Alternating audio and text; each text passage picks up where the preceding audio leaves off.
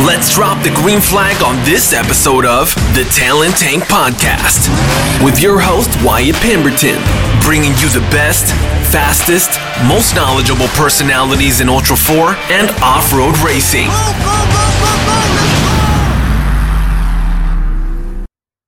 This episode brought to you by the Jesse Combs Foundation as a donation from the Talent Tank and the Pemberton family. Tick tock, here we go. King of the Hammers Week is right around the corner. We've got another installment of the Talent Tank here today. As you clicked on this episode, you see who it is. We've got defending and three-time King Jason Shearer in the house. What's up, Jason? What's up, Wyatt? How's it going? First off, I'm enamored with you. I think you're an amazing driver. I've always been intrigued by your attention to detail and how serious you take each little aspect of the race and how you break it down.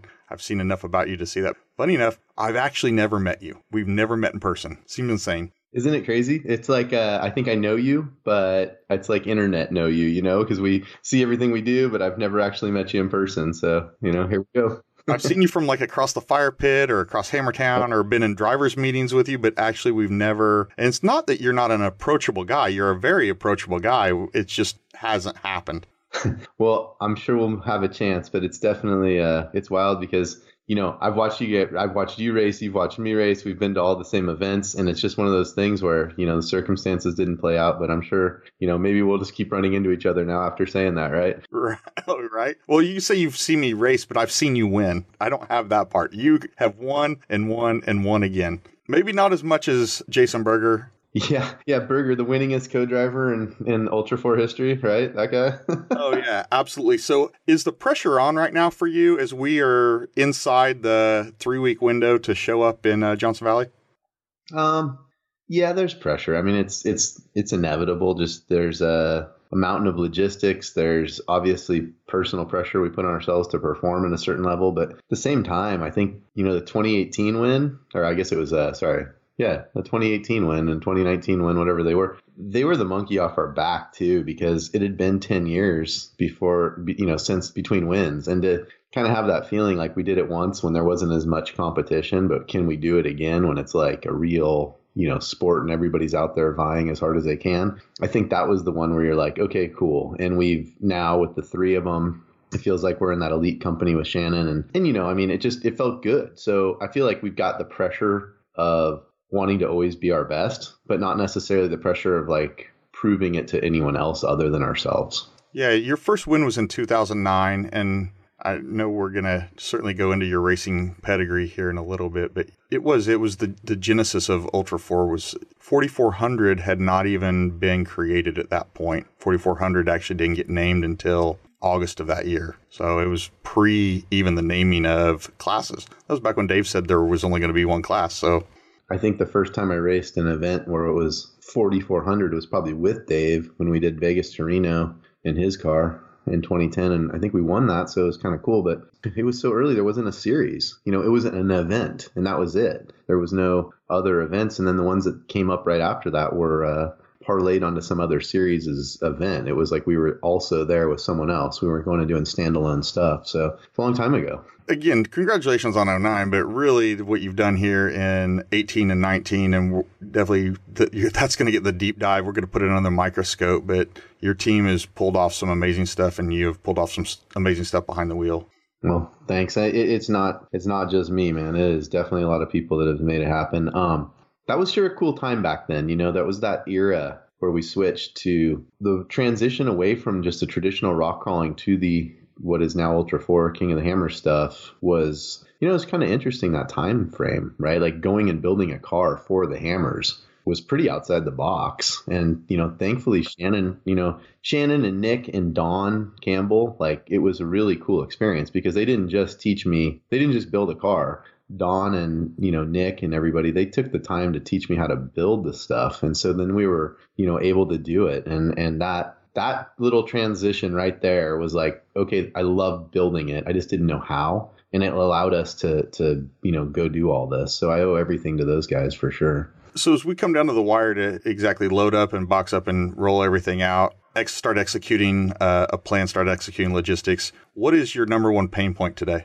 making sure we're ready for where 5 years from now is, the doing it right today so that we're prepared for where the sport's headed, and making sure that, we don't get past financially, performance wise, everything else that goes along with it. That's my biggest worry right now, is that, some guys are going to hit this. The sport's about to explode, and I hope we're there for the ride. That's what I'm worried about. I hadn't even pondered this segue in so early in the episode, but I do want to follow down this path that, the car is only a fraction of the big picture. The driver's only a fraction of the big picture. Marketing's only a fraction of the big picture. Collectively, they're this big picture, but you're absolutely right. I mean, if you look back the 2009 timeframe and looking forward, no one would have envisioned where we would be where we are today. I co-drove in 2008, and I was the last guy standing at the campfire that night before the race. I might be the first guy in bed the night before the race now. Like I've switched that much, but it shows you that it went from fun and games to like, it means a lot to go win that race. And it's not just you. It is important to your sponsors. The people who make those parts take their pride in building the best product because they want it to win. And everybody on your team that makes the car perfect so that you can go out there and perform, all those people that are involved in it, it's turned into a professional sport. Oh, I think it's beyond professional. I mean, it's several $100,000 cars, borderline, we've seen some cars that have come out that have really reached up there in price. But again, the car is the cheap part. Yeah. If you add up the man hours and you look at it that way, and it's like one of those things. I mean, literally, I went to bed last night pondering a little crack in the chassis, and I'm like, I wonder why it cracked right there, and then I'm like, oh, I got it. The bump stop pad is so dented in, it's not hitting at the same time, and it's like all those hours of thought that are going into the racing and stuff shows you how much like mind share has gone into this sport. And it's crazy because it started on Pirate 20 years ago, and it's like, okay, cool, here we go. And that's the part where I was going with you, and the passion is coming out of your eyes. I can see it. It's what keeps you up at night. It's what makes you wake up in the morning, drives you like I love that. Like you came out really fast. Like this is the animal that I have harnessed within inside me that I have to go prove it every single day. And that's that. Why to do this and why?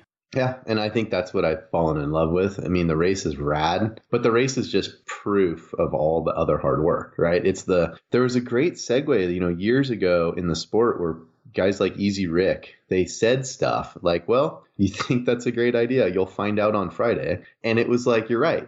So all year long, all your ideas and your thoughts, whether it's setting up better communications between the pits or working on your fuel systems or whatever it is, it comes down to, if you think you are better about it, you'll find out on Friday when you're testing against every other person out there, and or put to the test rather against every other person that's had another 364 days to think about it. And that is a badass thing to think about. You know what I mean? Like how everybody there is putting in all their effort into it, and who's got the best mousetrap.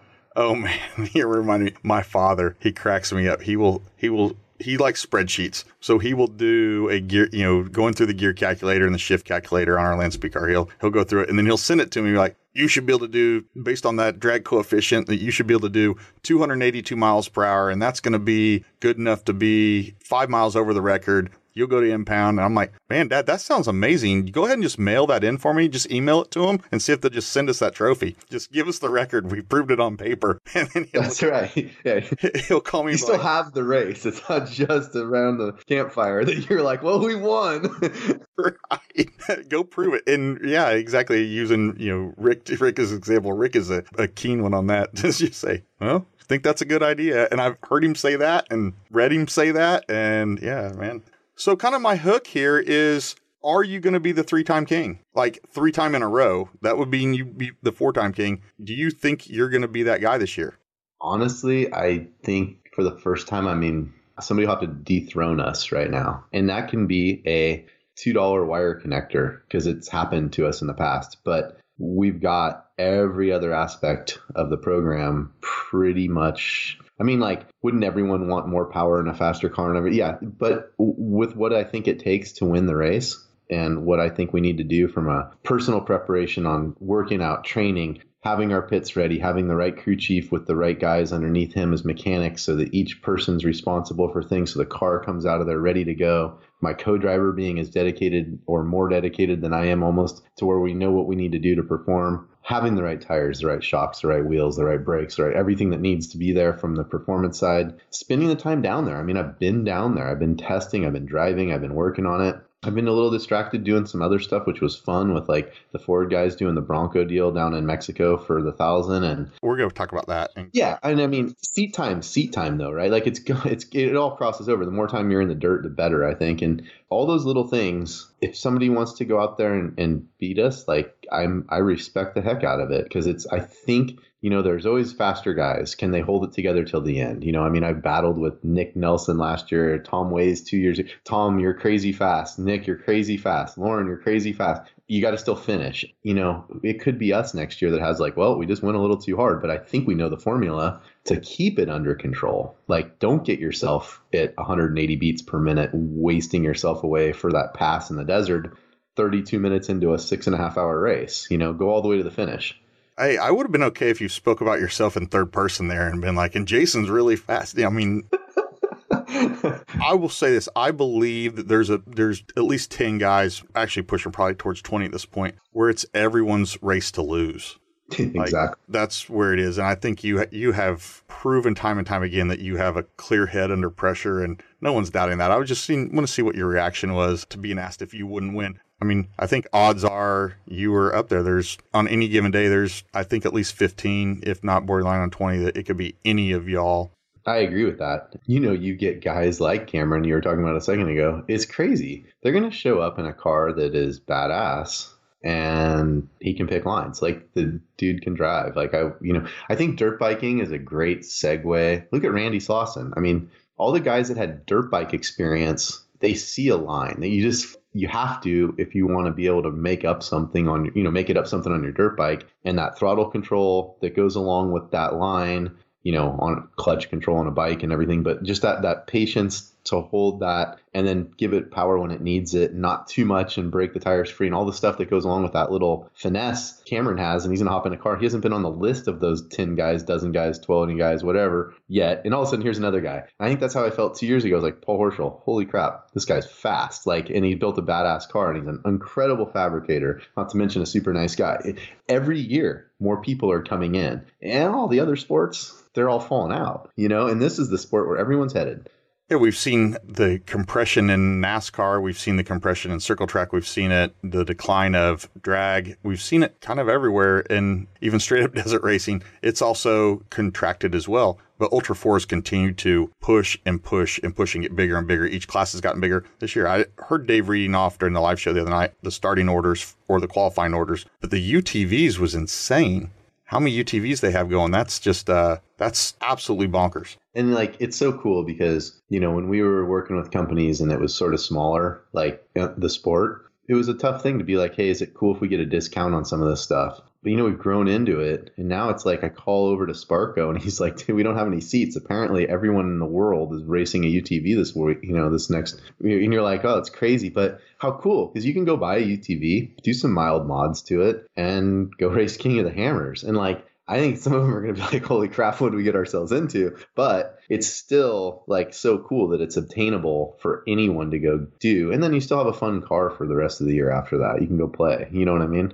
Absolutely, beyond a shadow of a doubt, the availability and the accessibility of what Dave Cole has put together with Hammer King and the Ultra 4 series with all the different classes, from stock class to pro mod, to either you can go on to Race Desert or go on to Facebook or any number of places and find used cars for sale, find your way into a car, find your way into racing. Go have a new one built. There's a ton of people that are making cars. Yeah, really good one. Either, cookie cutter, talking about Randy Rod's guys, joke about the cookies, or, full custom cars like yours, going to guys like Trout and company, or going down to Gilbert, Arizona and talking to Campbell's into what their specific recipe is. Tribe and I mean, there's so many right now that are building cars that are good enough to win without a question in mind. And it comes down to tuning, which is something that we should talk about because we have a really good friend on our team, Ben Bauer. And he's been building this car that he's been working on for a dune car for fun I kind of feel like for as long as I've known him, he's been building the same car. And it's one of those deals where like the other night I talked to him and I said, I think you need to finish it and then go out and worry about tuning on it and making changes later. Because if you keep trying to wait for the technology to come around that you want for the build, and you don't just get out there and race it, it's really tough, and I think that like the UTVs, it's cool because you can just go buy one, do the mods to it with any of the builders. The Ultra 4 cars are a little tricky because it's like, what do you build right now? Eric Miller's car, one of the baddest cars on the lake bed, but do you build a solid axle car or do you go build an IFS car? And it's like, I don't know. Eric's there in the rocks, we're there in the desert. The IFS cars are a lot of work to maintenance, and solid axles are a lot less cost and prep. There's so many things going on, but tuning, I think, is the differentiator right now. So the guys that are putting in the effort in getting everything dialed in, and Eric's out there working on it, that's why he's fast. And I think all those guys that are fast, they're putting in the hours that you don't see behind the scenes. I talked to Jeff McKinley the other day, Iron Man. Oh, yeah. And he switched over to Fox, and he was down there, and he asked me, tell me about this. Is it really worth it? And all the kind of stuff that he's going through to tune. And I was like, dude, you call me when you leave there. You're going to meet Mike Kim, and you're going to go, oh my God, I feel so many. And he called me, he's like, you've been cheating. You've been cheating all this time, I'm like, well, I told you it was better, That effort, though, that goes into that tuning is brutal. It's like going to the Hammers and being ready for a race that didn't exist. And all you're doing is going out there and driving stuff around until, you figured out a way that you wanted to make changes or what you wanted to do to make it better. And a lot of hours go into that stuff, that you don't see. And I think those are the guys that are excelling, in my opinion. We just saw Waze just came out of Johnson Valley. He just spent a good amount of time down there testing and tuning out of the Laser Nut compound. And I love Tom. That place is badass, by the way. I don't know if you've been there, but it is badass. I went down there twice 2 years ago just to talk to Chris Cabrera. Chris Cabrera was working for Cody at the time on race prep stuff, and I swung by there, met Cody and stuff. I think Cody, when he and I talked a while back, we talked in the fall a couple times. He didn't put me and that guy that he'd met in his together. Like it took some time, and then he's like, oh man, I did, okay. But yeah, well, I'll certainly be down at Laser Town this year a little bit. It is a fascinating place.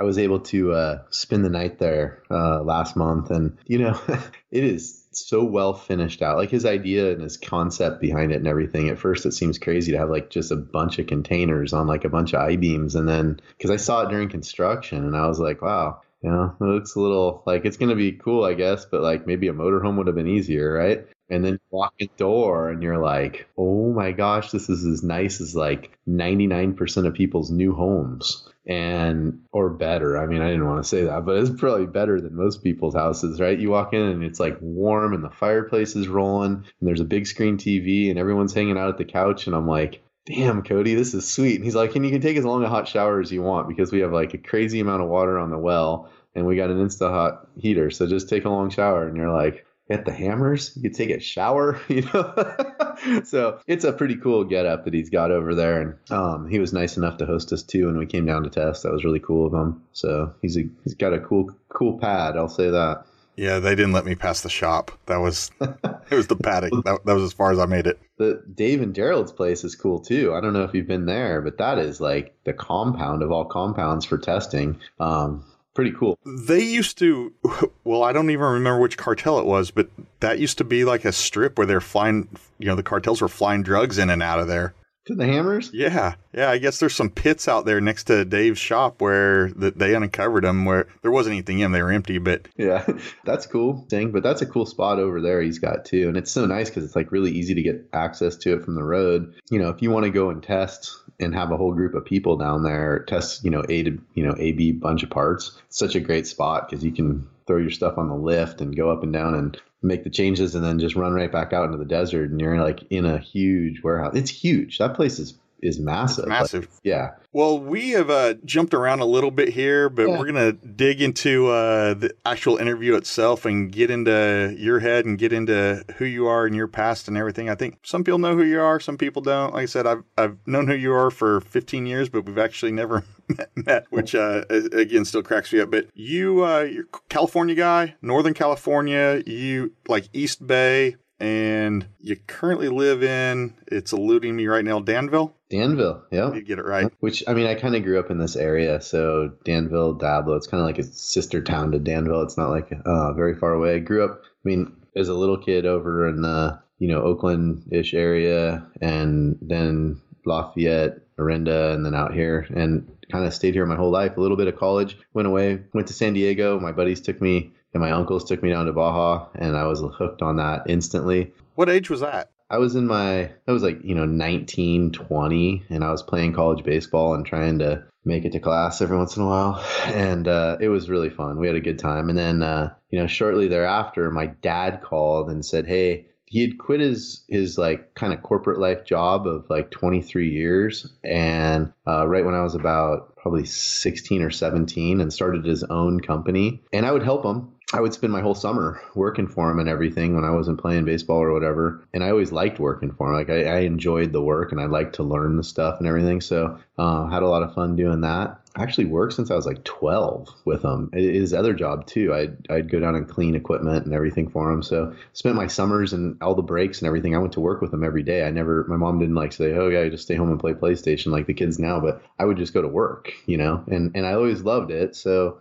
when I moved back here, when I was going to college, I came back because he needed help, and kind of dropped out of school. But at the same token, it was cool because I was making money and we were building a company together. And that's your current Coney Pelican Group? Yep.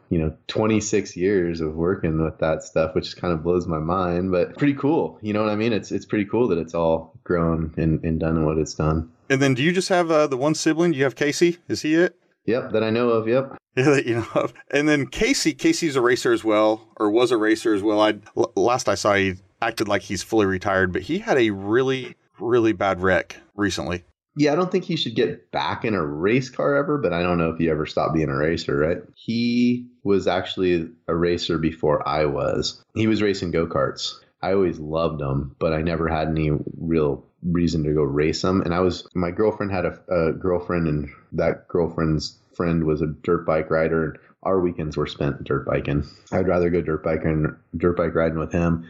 He was a pro racer, and it helped kind of show me what a pro race like life was like. He didn't, maybe for better or for worse, he didn't go home and drink a bunch of beer and hang out, because he would have to go like mountain bike after we'd go dirt bike riding, and he'd clean all the bikes, and he was meticulously organized. His shop was like spotless, and you could like eat off the floors in there literally. And he careful about what he ate, and he was totally into the fitness, and he raced well into like his late 30s, which is pretty unusual, still winning GNCC championships and stuff. And so, he's really good, and it was cool to ride with guys that were really good, because it showed you, maybe what you were capable of faster than if you were just riding with your friends, Yeah, you up your game. I started doing the trials bikes. I got hooked on trials bikes. I really liked the skill set it took to ride them. Oh, all balance, right? Yeah. So, my brother's racing go-karts, and I started competing in trials, which is sort of an obscure thing. It's not like, it might actually be more popular today, because guys like Cody Webb and stuff have kind of like put a good light on like a trials background going into hard enduro and stuff. But at the time, it was like kind of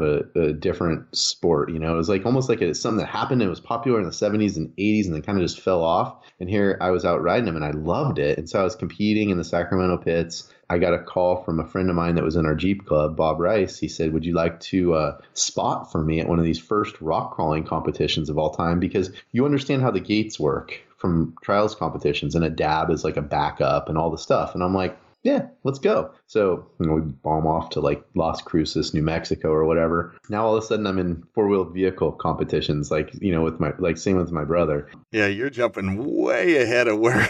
Oh yeah, no, it's all good. I was just gonna say, so Casey though was doing really good in the go-karts. Like, he was killing it. Yeah. And, I would go to those races with him, and these kids were amazing. And it turned out it was like he was racing with Scott Speed, AJ Allmendinger, and my brother and Mamo Gidley, and like he was racing all the top guys that all went somewhere in their sport. Like, they all made big careers out of racing. They all went to NASCAR at some point. Yeah, I guess that's true too. Well, Mamo did more road race stuff. Scott made it to F1. Yeah. Allmendinger. Everyone's heard that name. Yeah.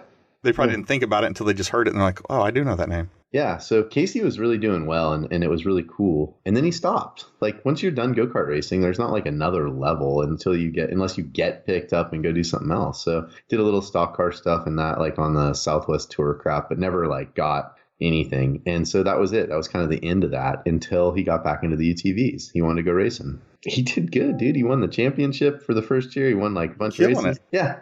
Yeah, the first time I met your brother was, I'd seen him just like you, but we actually had a chance at one of the tribe parties in Oklahoma and got to stand around with him. And I want to say there was Fireball involved. It might have been Goldschlager, but there was something involved, and he was a riot. He's a good dude. He's a good dude. He definitely knows how to have fun. And he's always been that way. He lights up a room with fun. You know what I mean? And it's like, oh my God, here comes Casey. And it's like, you're not sure whether to celebrate or to be like, oh man, I'm going to be hungover tomorrow, but he's a lot of fun. So going into nationals this year, he was in a pretty good position, and then he just had a bad accident in practice, right? Yeah, I think nobody had jumped the double yet. He was unsure of what it was going to take to clear it, and he just came in way too hot. I think his car had a ton more power than he thought. He thought he needed to stand on it. I mean, it is what it is. Like, accidents happen. I've caught the wall with like 2 inches of tire on the side and thought, oh, it'll be fine, and double flipped as soon as it touched the ground because you're like, damn, So I know it happens, and it is part of the sport, I think, is you start to try to be, you push and mistakes happen. I mean, I've spun the tires at the face of a jump because they had just watered it and come up short on the double and just rip the whole front end of a car out. And you're like, oh, what a bummer. You know what I mean? But you do it, and then you realize that, like, okay, that's part of racing, and mistakes happen and you move on. His had a super big effect on his entire life, and that's not necessarily the normal crash. It just got him wrong. And I mean, dude, he had every piece of safety equipment, all the best stuff. His C7 vertebrae was exploded to where it was like almost an inch apart. It wasn't like it was like a minor crack or one of those things. So he had a triple fusion and a cage installed. And he is still, a little slow to recover. But the thing is he's got feeling and control of his legs and muscles and everything else. The nerve damage that he has is minor. It's going to get better and better. Probably never be 100%, but at least he can continue to strengthen the other muscles and get his body back into the same position he was before. So he'll be fine. I think that's the most important thing. And I've been trying my best to motivate him to stay on track to get all of his stuff going. Like the other day, I was like, dude, sell your Dodge, sell your Ram truck, right? You don't need it anymore. You're not towing a trailer, and go get a Raptor and go Raptoring with us, right? And so I told him that. So cush. Yeah, and it's so fun because you can still get out and go do stuff, but you're taking your family now. And so, it might not be racing, but it's a great switch because you're going out, you're still flying up and down fire roads, but you're not going to wreck your Raptor out. Like, you're just not going to do something stupid, right?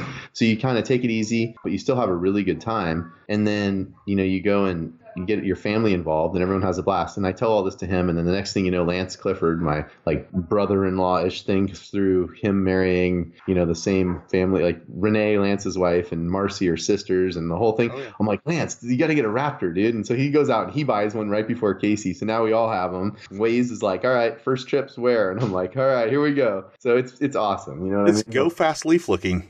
Yeah, it's fun as can be. You know what I mean? I am going to jump ahead because we are talking about the Raptors right now. So you did Trail of Missions with all those guys and went down Cam Steele's deal, but the guys that he has on, like was Casey Curry on this year? Such a good time with him. Yep. And you guys go down to Baja, and then Cam has just a path laid out like a... Well, and I got super lucky because I think Cameron wanted to vet us out before we went on the Trail of Missions thing. So I got invited to the Trail of Missions pre-run. So believe it or not, Cameron actually does a pre-run of Trail of Missions to make that path for everyone so that when he shows up with 76 people in Mexico, he's not like wondering if the road connects. So he runs the whole thing first and puts it all together. And that was actually videoed as well. It's actually, I think, on YouTube right now. If you look it up, like it's a presented by BFG Trail of Missions pre-run or TOM pre-run. Had a blast. It's cool to take the racers out of racing and go find out what they're like as personalities. Like, I've been hanging out with Casey Curry for 15 years at events. I never really knew him that well. But when it's his wife and his kids and you're sitting by the pool or you're on the beach or, you're working on each other's stuff or whatever out there. You're real. You get to find out. And there's been times when I thought like, oh, Casey, this and that. And he turns out he's just such a good dude. Like everybody is so nice to hang out with. Ken Neal from Bulletproof and got engaged to Donna. And it was like, I feel like part of their family after being there for that whole thing, and all the parts of it, hanging out with the Wagners and Lindsay is so sweet. And then all the kids got along, Charlie and my daughter Hayden, and then Lacey and my son Jackson and everybody, they're all playing. And I think there was 20 plus kids there under 18 and they were all friends and like everybody looked out for each other. It was awesome. All I know is I was laying on my couch. College football was on. We were between two games that I wanted to watch. I think the weather here in Houston was really bad that day. Zero productivity. And I'm flipping through channels and there is Cody Wagner's head, 3 foot big on my TV. I'm like, whoa, what is this? And then they immediately, as I'm like literally stopping to pause, you pop up on the screen. I'm like, well, what is this show? Trailer Missions. All right. So Cam Steele, I sent him an email like roughly 5 years ago, maybe 6 years ago, right after I got my pre-runner done. I sent it because I wanted to go. I'd seen it. I didn't realize how exclusive it was at the time. So maybe this time, maybe when I see him out the Hammers this time, I'll be like a bit of leverage. Like, listen, man, let me bring my Chevy. I want to go throw down some whoops. I want to go to Mexico. Let's go. Let me go, please. It was quite an honor to be invited to go, just to be able to do it. And I'll say this, like my wife, I think at first she was a little apprehensive. She's like, we're going to go to Mexico for 10 days with the kids and stay in a different place every day. And we're going to drive like from 7 or 8 in the morning, which is like maybe 6 in the morning with Cameron's schedule, to, 10 o'clock at night and on nights. And, are you sure about this? Like Jackson's 6 years old. And I'm like, come on, we got to do this. This is going to be so. Put it that way.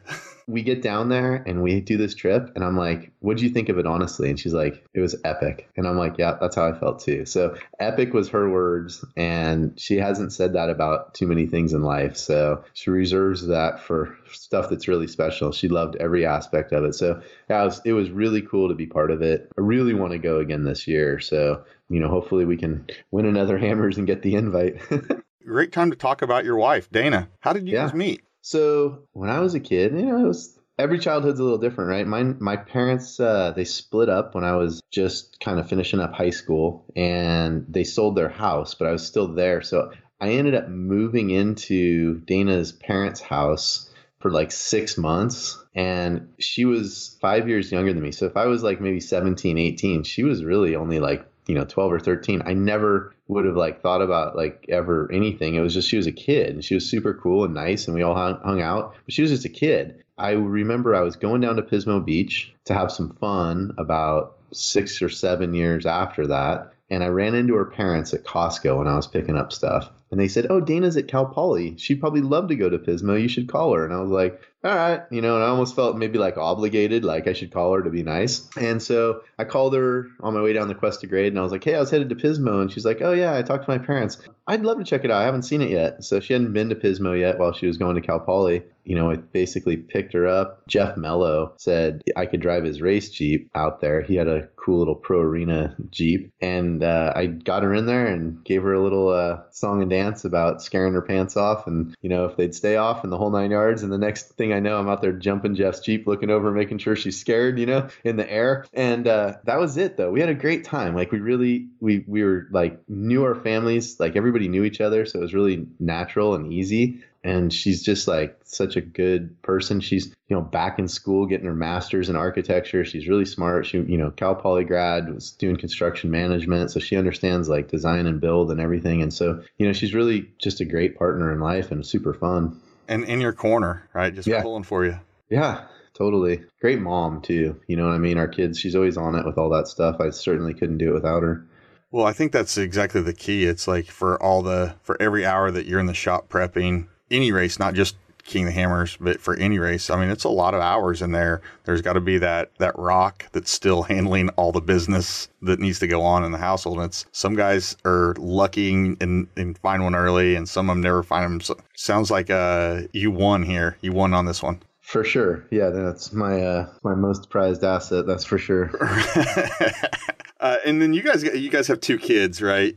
Yep. 2 kids. Jackson just turned 7 actually this week, and my daughter's 11 going on 17, so that's always fun. But she's super cool. She's into horses, and when I say she's into horses, she's like 100% into horses. Like, I don't think that she talks about anything else ever. So, all we do around here is horse train, work on horses, think about horses, get new stuff for horses. It is crazy. But I watched something happen with her, and I went to one of the events. We got one coming up on Sunday. I went to one of the events, and I was just sitting there, and I saw her get her game face on, and she got super competitive. And I think I've never seen it from myself. I just get that way, but she got that same way. And I was like, damn, I don't know if I'm happy or not that I passed that gene, whatever it is, that passion or drive or whatever it is. That's like, okay, all of a sudden you put in all your focus and all your effort into something, and then you go out there and you try to perform. And she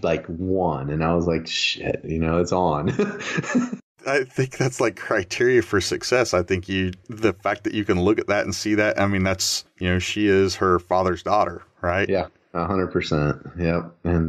And good, I'm glad about it. The flip side to it is it would be uncool not to go chase your dream. So now I'm making sure I focus on, all the stuff. We still drive around in kind of a beat up old race trailer. It's nothing fancy. We've never been like the guys that spend the money on all the cool stuff. She's got a Featherlight trailer, right? She's got all the nice. She's balling.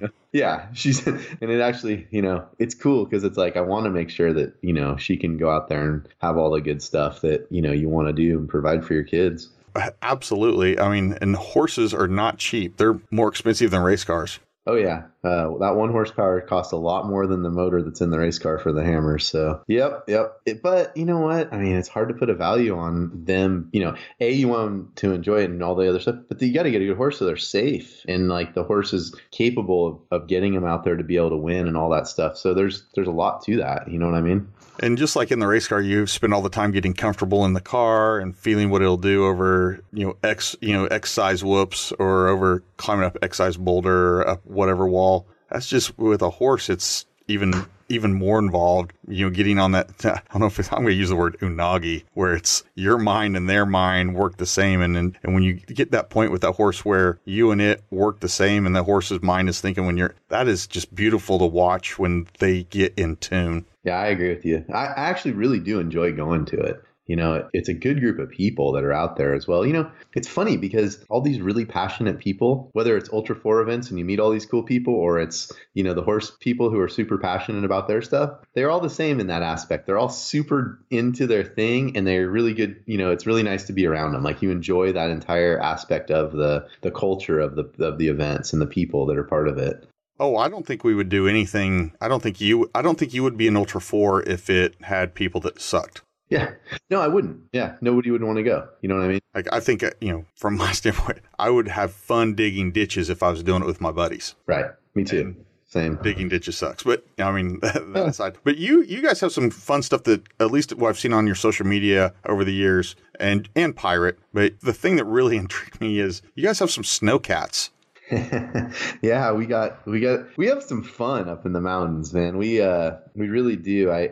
It's funny, my co-driver, Jason Berger, I didn't know that much about him until, he actually bailed me out when we were going to Rubicon for my wedding in 2005. My brother had a bearing seize up, a set 20 bearing on his Bronco set, to seize. And he bailed us out because he had a press. And so I knew him, but I didn't really ride with him or do anything with him until we went snowmobiling together. And I had this cabin up there that was Dana's parents' cabin, so we'd go up there. My wife's parents, my in-laws, whatever. And we go up there from 04, 05 year on. They've had that place. We subsequently bought one up the street, and then we ended up becoming partners in it and staying in that one and renting out the other one. So we're all up there, and they've got this really cool Thikel Snowcat. But Berger and I would ride snowmobiles pretty hardcore back there. And I learned what a great navigator he was. And we had bad stuff happen.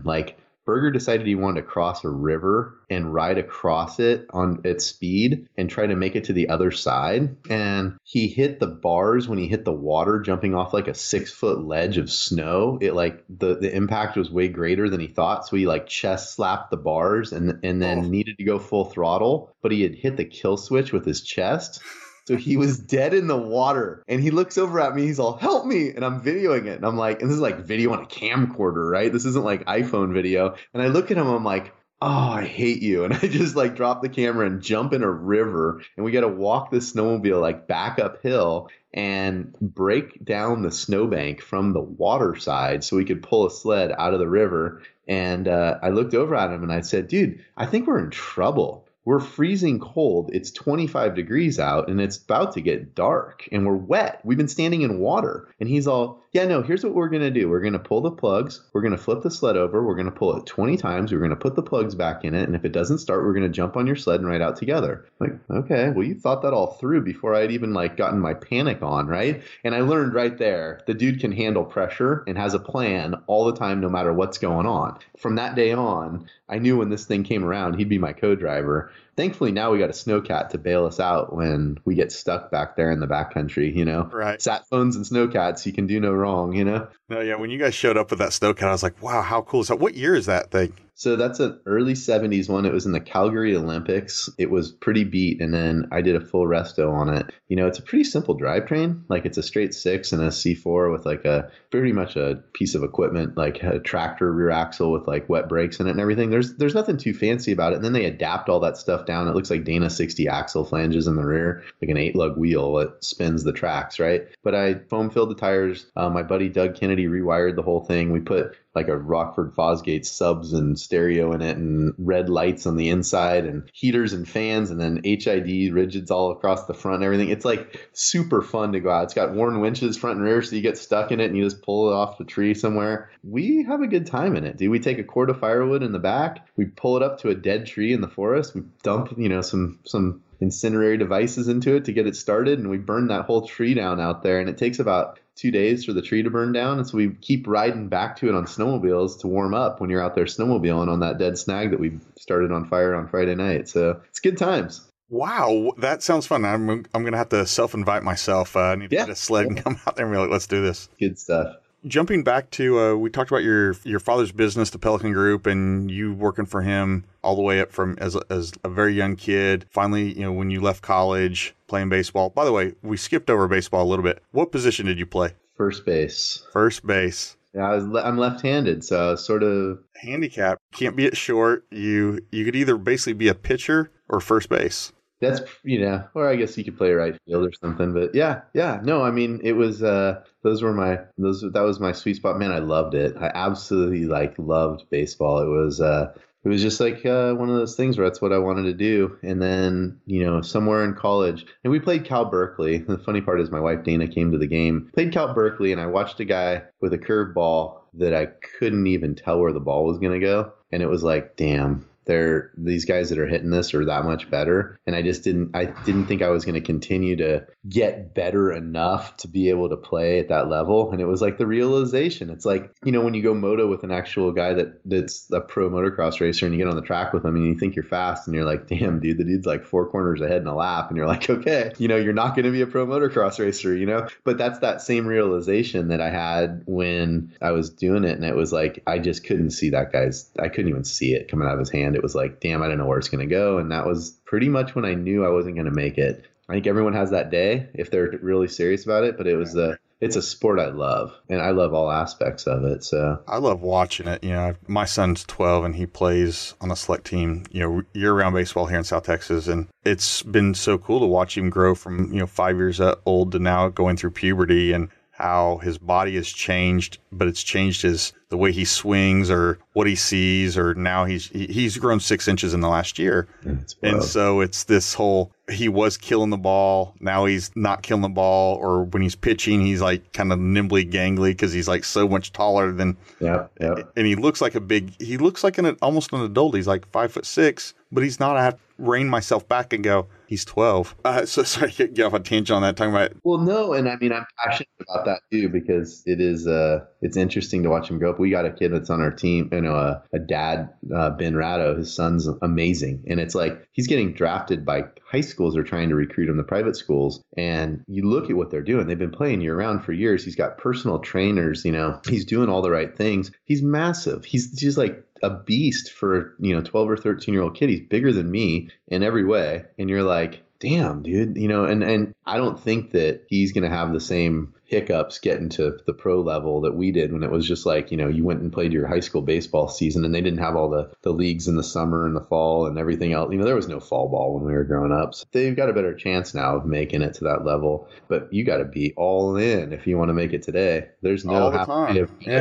talent's not going to take you all the way. No, exactly. Well, thanks for letting me walk down that little offshoot there, but how about the Pelican Group and what you do there and what that business is? Because it's really cool. I mean, and I'd love to hear how your dad decided to say, this is the business I'm going to get into when he started. That's a cool story. My dad decided that he had a customer. It was Greyhound Bus Lines. He became really good friends with the guy who managed the program. Now, he did vending machines and amusement games, video games for the Greyhound bus stations. He did it for a big company, Sacramento through Oakland, San Francisco, Stockton, San Jose. That was like his little territory. The guy at Greyhound's like, you do the best of anybody in the country. You have the best sales of any of the other terminals in the country. What's your secret sauce? And he said, well, I really know what everybody needs in these locations. Like, I know what I know exactly what games to put in the Greyhound clientele wants. I know that you're this much military, this much cash, this much this. And the guy's like, that's amazing. Like, that really shows that you pay attention to what we need. And he said, could you come help me?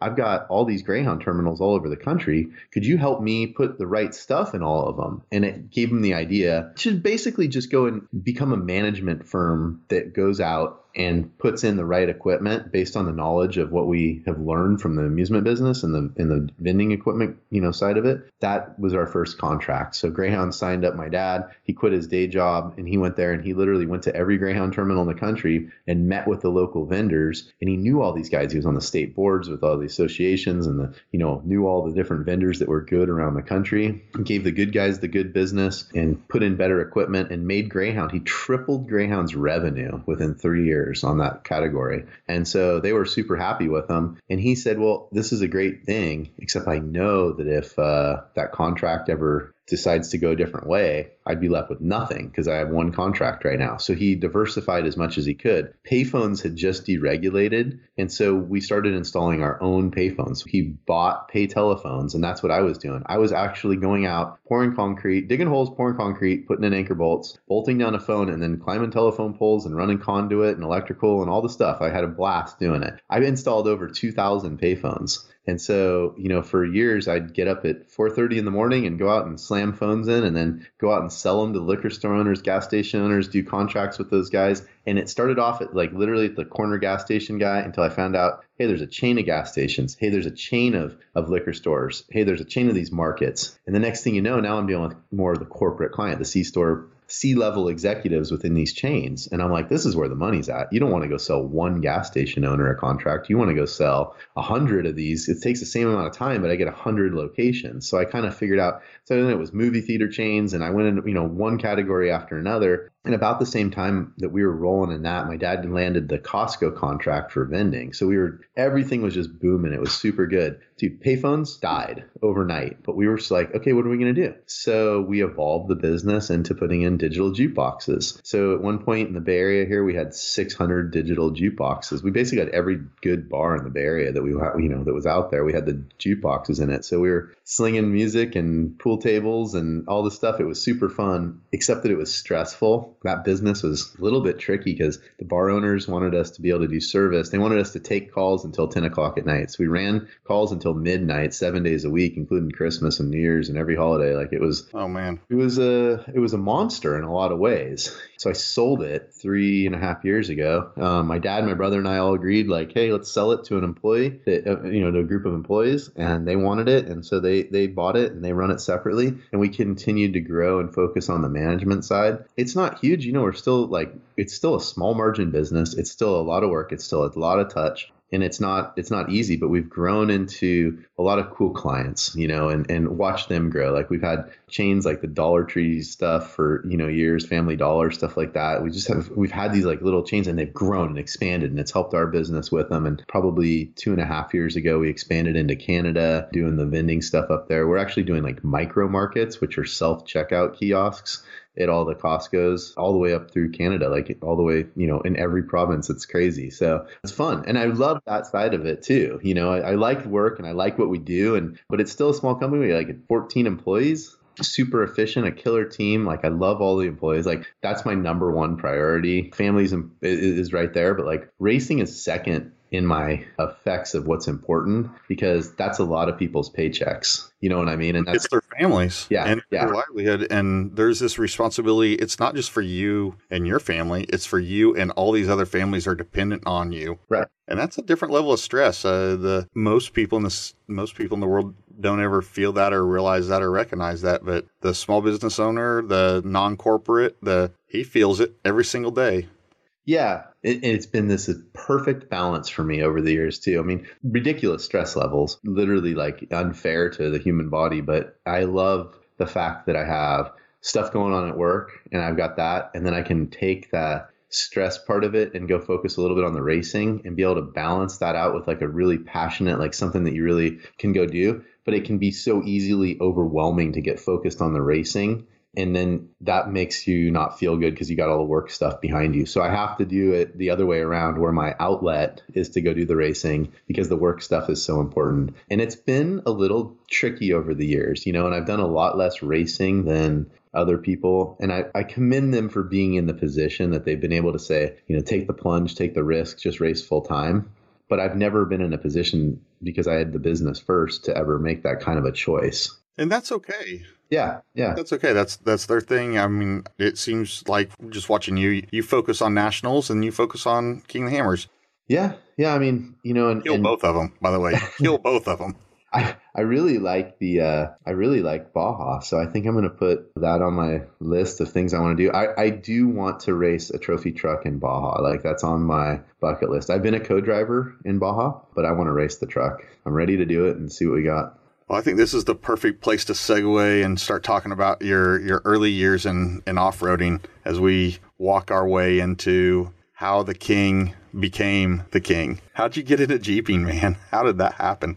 Oh, okay. Pretty easy decision. Like, what car are you going to go get when you're 16? And my buddy that I was dirt biking with as a little kid had a Jeep. His parents had a Jeep, and they would take us up to the Barrett Lake Jeep Trail. And we would ride our dirt bikes in, and they would Jeep in, and they would cook us hot tang. We couldn't drink beer, right? We were like 12. They would make us hot tang, and we'd sit there underneath the stars at Barrett Lake on the warm rocks behind us in the cold air and the mountains up there, and just look up at the stars. So when it became time to figure out what kind of car I wanted to get, it was almost like a non-question. I was like, yeah, we should get a Jeep. What I didn't think we would be doing was the day I turned 16, we're out wheeling them like crazy and everything like normal kids. But then I was like, hey, why don't I tell my parents I'm spending the night at your house, and you tell your parents you're spending the night at my house, and we'll go to Rubicon this weekend. So we were 16 years old going through Rubicon with no parents, no supervision. And there was a couple of trips that we took that first summer where we went through the whole trail on Saturday and then turned around and went through the whole trail again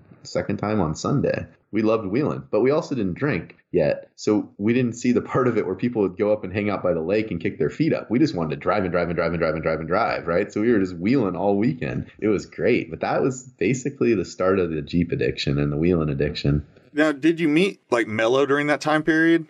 Mello came around in about 95 or 96. I would say it's somewhere in that time frame. I had gone away to my first year of college, and I had my Jeep, and it got stolen at the dorm room parking lot, just random, gangs stealing cars, and they stole my Jeep. And I'd gotten it back, I think, and I had it in pieces. I was going to rebuild it over Thanksgiving break or whatever, and then come back in the summer and work on it. And Jeff came over, I think, as a handyman to do some repairs around the house or something, to weld up a gate, I think. And he saw the Jeep, and he's like, dude, you got to come meet up with our Jeep club, Contra Costa Jeepers. And so I was like, okay, whatever. And I went, and it became a whole group of like lifelong friends. And so, I got into that. He was really the instigator of like, let's go do harder lines, let's go do harder trails, but like, let's still have fun and make it like not crazy. And he was like on that cutting edge all the way back then. Now he was barrel racing in the Jeeps, which I don't, it was cool as shit. I don't know why they don't do it, but literally like barrel races in your Jeep. And he had all these trophies on the wall. And then they got into the tough truck stuff or pro arena, whatever you want to call it. And they were doing all that. And I didn't really get into that. I wasn't into the racing stuff. I did crash his once. I always remember I landed it off a jump, and that was probably like one of the first times I ever jumped a truck. And I landed so hard it nailed the front frame horn into the ground, and I like bit the end of my tongue off in the helmet, and I was like, oh my God, dude. So it wasn't a good first time out, He was always a ton of fun with that stuff. And so Mello's been a great guy on all accounts, and we've had so much fun over the years, Yeah, I remember seeing like back in the pirate era of you guys working or prepping out of or just wrenching out of his barn. He had a barn. Yeah. The barn is still alive and rocking. His barn has, if the walls could talk, like it's got some of the best memories of all the stuff in it. We've had some cool stuff happen. Like when the rock crawling stuff like went down, I had my CJ, the same Jeep that I got when I was 16. I started competing in it. And then they changed the rules a little bit. They opened up too many changes, and I didn't want to cut up my Jeep because I was like, it's turning into a buggy event anyway. Like, let's build a buggy. So I had Mike Schaefer build a buggy. And he was in Oakland at that point, right? Yeah, well, I guess. Let me think about that. No, he was in Reno at the time, or Carson. He was up in Carson City.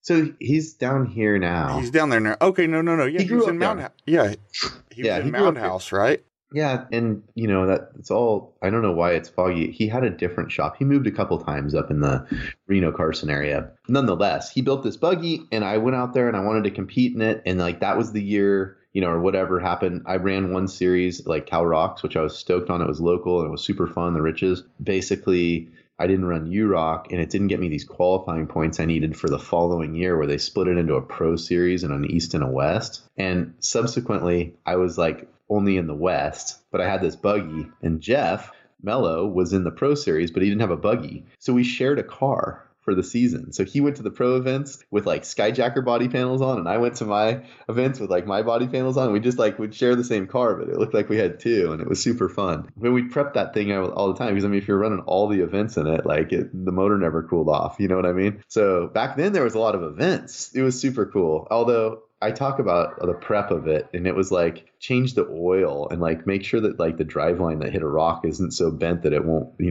just licorice stick on the next rock, but it, or pretzel up. But it basically wasn't like today where the prep is so ridiculous, But it was a lot of fun, man. We had great times together. No, he is such a great guy. He was the first KOH too. I co-rode with him in 2008. Yep. Yeah. 2008. And then you came back and went it the next year as you as the driver, right? Yeah. Well, that was a cool segue too. So basically, I don't know if I'm screwing up your interview, but no, you can't. There's no way to screw it up.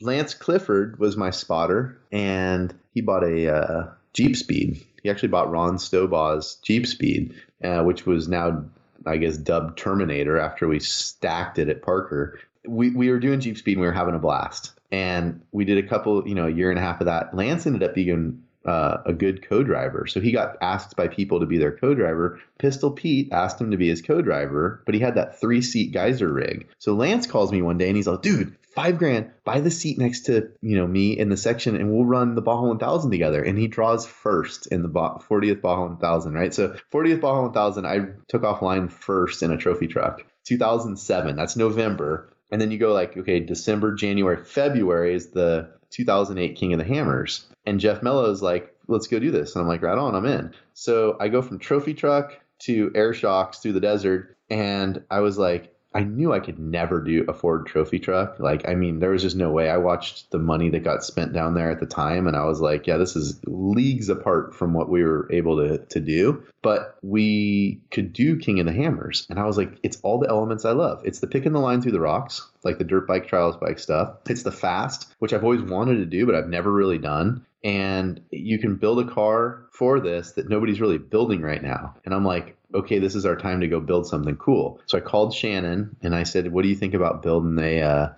car just for the Hammers? And he's like, yeah. And I said, I got some ideas on what I want to do, lightweight Spider-Trax axles, but like LS7 powered. And he's like, I'm in, let's do it. So that was the segue of how we got to that car. And it went through a lot of changes, and Schaefer was a big part of that because it was still air shocks. We were trying to make it a pro mod car. And Schaefer was prepping Bill Kuntz's, which was the Torchmate. The 7100 truck. 7100 truck. And we looked at the back of it, and I'm like, dude, that suspension on my car would be perfect. And look, it all fits. So we copied it. So Jesse Haynes and a bunch of people, we just all teamed up and we ripped that car apart and we made it like the same rear suspension as the 7100 truck. And it ripped. It like came to life. Like it was good. Like the car was actually pretty good. I watched videos of it today and I'm like, okay, it wasn't that good. But at the time, it was like a badass car with Fox's bypasses and everything. And you're like, this thing's ripping. And it's pretty much like a 4800 car is today. It's cool stuff.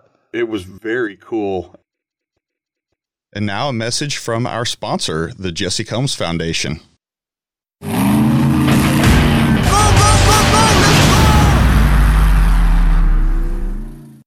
Today we have on and joining us, we have Adele Adams from Warn Industries, Warn Winches, a trailblazer in her own right with almost 31 years of service with Warn, being an amazing woman in the off-road world at such an early point in her life and still there, just speaks volumes about her. Adele is a member of the Jesse Combs Foundation board. And welcome, Adele. How are you?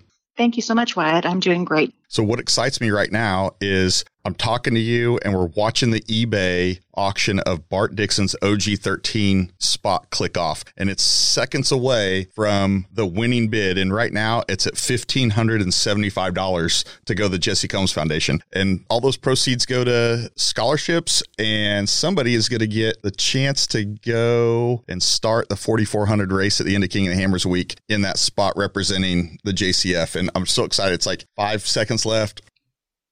Oh my gosh. It's so exciting. So exciting. And it's over. $1,575. That is amazing. Look at that. 35 bids. 35 bids. Oh man, that was people were onto that. Man, well, congratulations. So awesome. Yeah, congratulations to you guys. We are so excited when we received that donation, and can't wait to see who won that and cheer them on at King of the Hammers. Yeah, and eBay doesn't tell you who won. Oh, well, we're going to have to wait. I know it'll be public very soon. I'll have to check social media, as I think everyone else will, but I can't wait to hear who that ends up being and what that comes out as. But let's get back on topic. I just totally random. Those that was hitting at the same time we were recording this. So exciting. So Adele, tell us about you. Tell us about your trailblazing years with Warn, and tell us about your role at the JCF. As you mentioned, it's nearly 31 years at Warn, lifetime. I've worked through many different areas at Warn.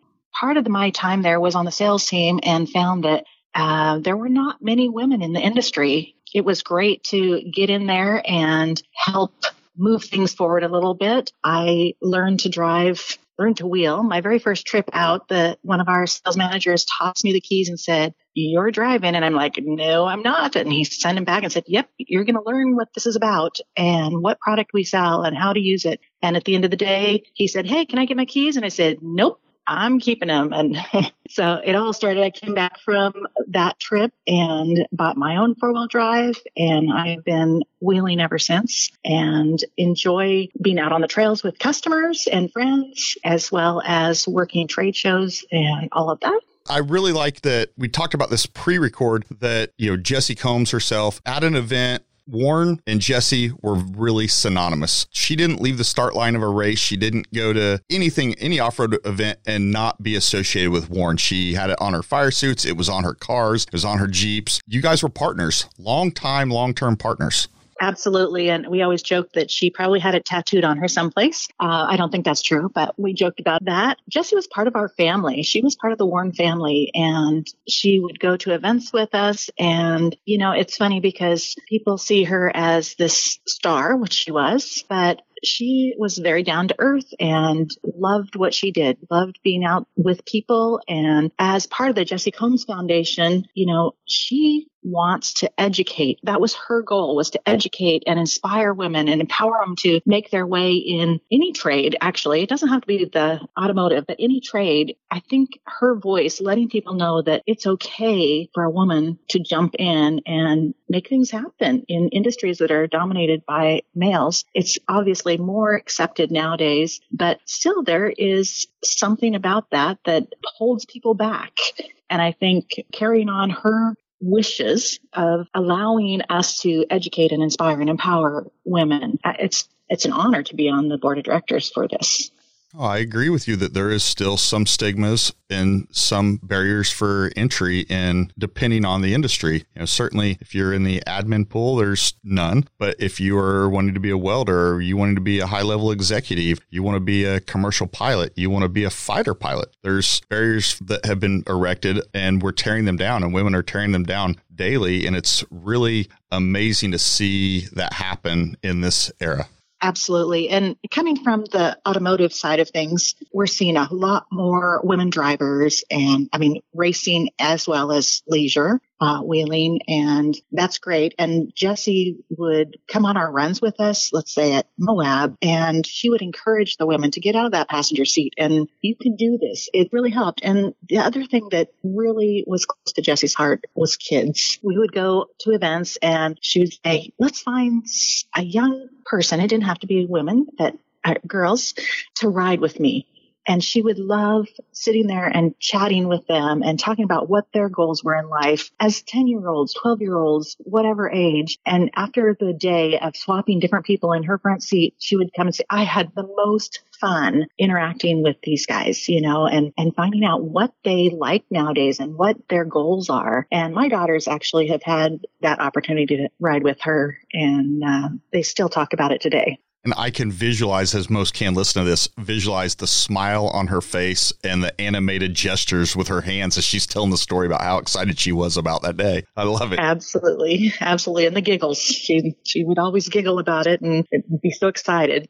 It was a huge loss of such a pioneer for women in motorsports. But you're right. We are seeing a lot more women in motorsports, a lot more women putting on the helmet. And it's so inspiring to the men and to the generations below. Yeah, I know it can be intimidating, but I think, having the Jessie Combs out there and some of the others gives inspiration to women who might not have taken that plunge and, jumped into that driver's seat on the race car, tried it out. So I think it's awesome. I think we have a legit contender in Bailey Campbell here in the 4,400 race. So whoever won your spot is going to have to do battle with one of the best drivers in the world. Absolutely. She is rocking it.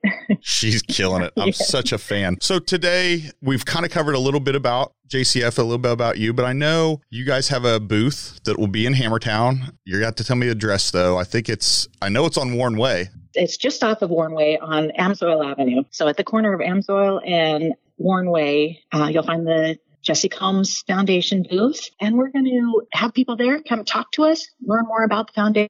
We'll also have some beanies and neck buffs and stickers and patches and things there for sale to help fund our goals, the mission that Jessie had laid out for us. So stop by and check out what we have. Another exciting thing that is happening, remember back when you were young, you'd go to school and they would have a jogathon. We're going to have the Jessie Combs Foundation Raceathon at King of the Hammers. And so come find us on the lake bed at the booth, and you can sign up, make a pledge for your favorite racer in any of the classes. At the end of the race, Ultra 4 will let us know how many miles each racer went, and that would be your donation. And so we hope that you all will come out and support your favorite racer in this way, and also supporting the Jessie Combs Foundation.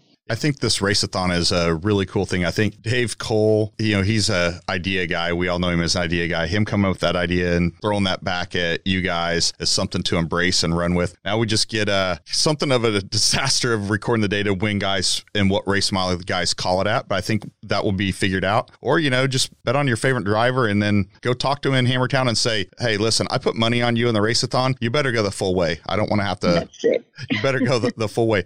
As far as raceathon goes, Jesse Combs Foundation is not going to be limited to just Race-a-thon donations. If you guys, if you walk up, you say, you know what, I was going to spend $20 on a case of beer. I'm willing to give that $20 to JCF to further the cause and to set up a scholarship for some young woman individual that is a trailblazer in her own right. You guys will gladly take their money, right? Absolutely. Yes, we will. And the same thing, if you wanted the race-a-thon, if you want to just say, I'll pledge $50 to whatever racer, that's great as well. We'll take that too. I really think you guys have a good thing going. So Adele, will you be out on the lake bed as well? I will. I'll be there for almost 2 weeks. See, amazing. That is a woman who is, you got to be tough as leather to do that. At about 5 days, I start going, man, what am I doing out here? Yep. I'll be packing many layers of clothing, from everything from expecting 90-degree weather to snow. So I'll be there bundled probably. There you go. I look forward to seeing you here just very shortly, Adele. Thank you for coming on and giving us a little bit more insight into JCF, and see you on the lake bed. Great. Thank you so much. Now to return to our previously scheduled episode with three-time king Jason Shearer.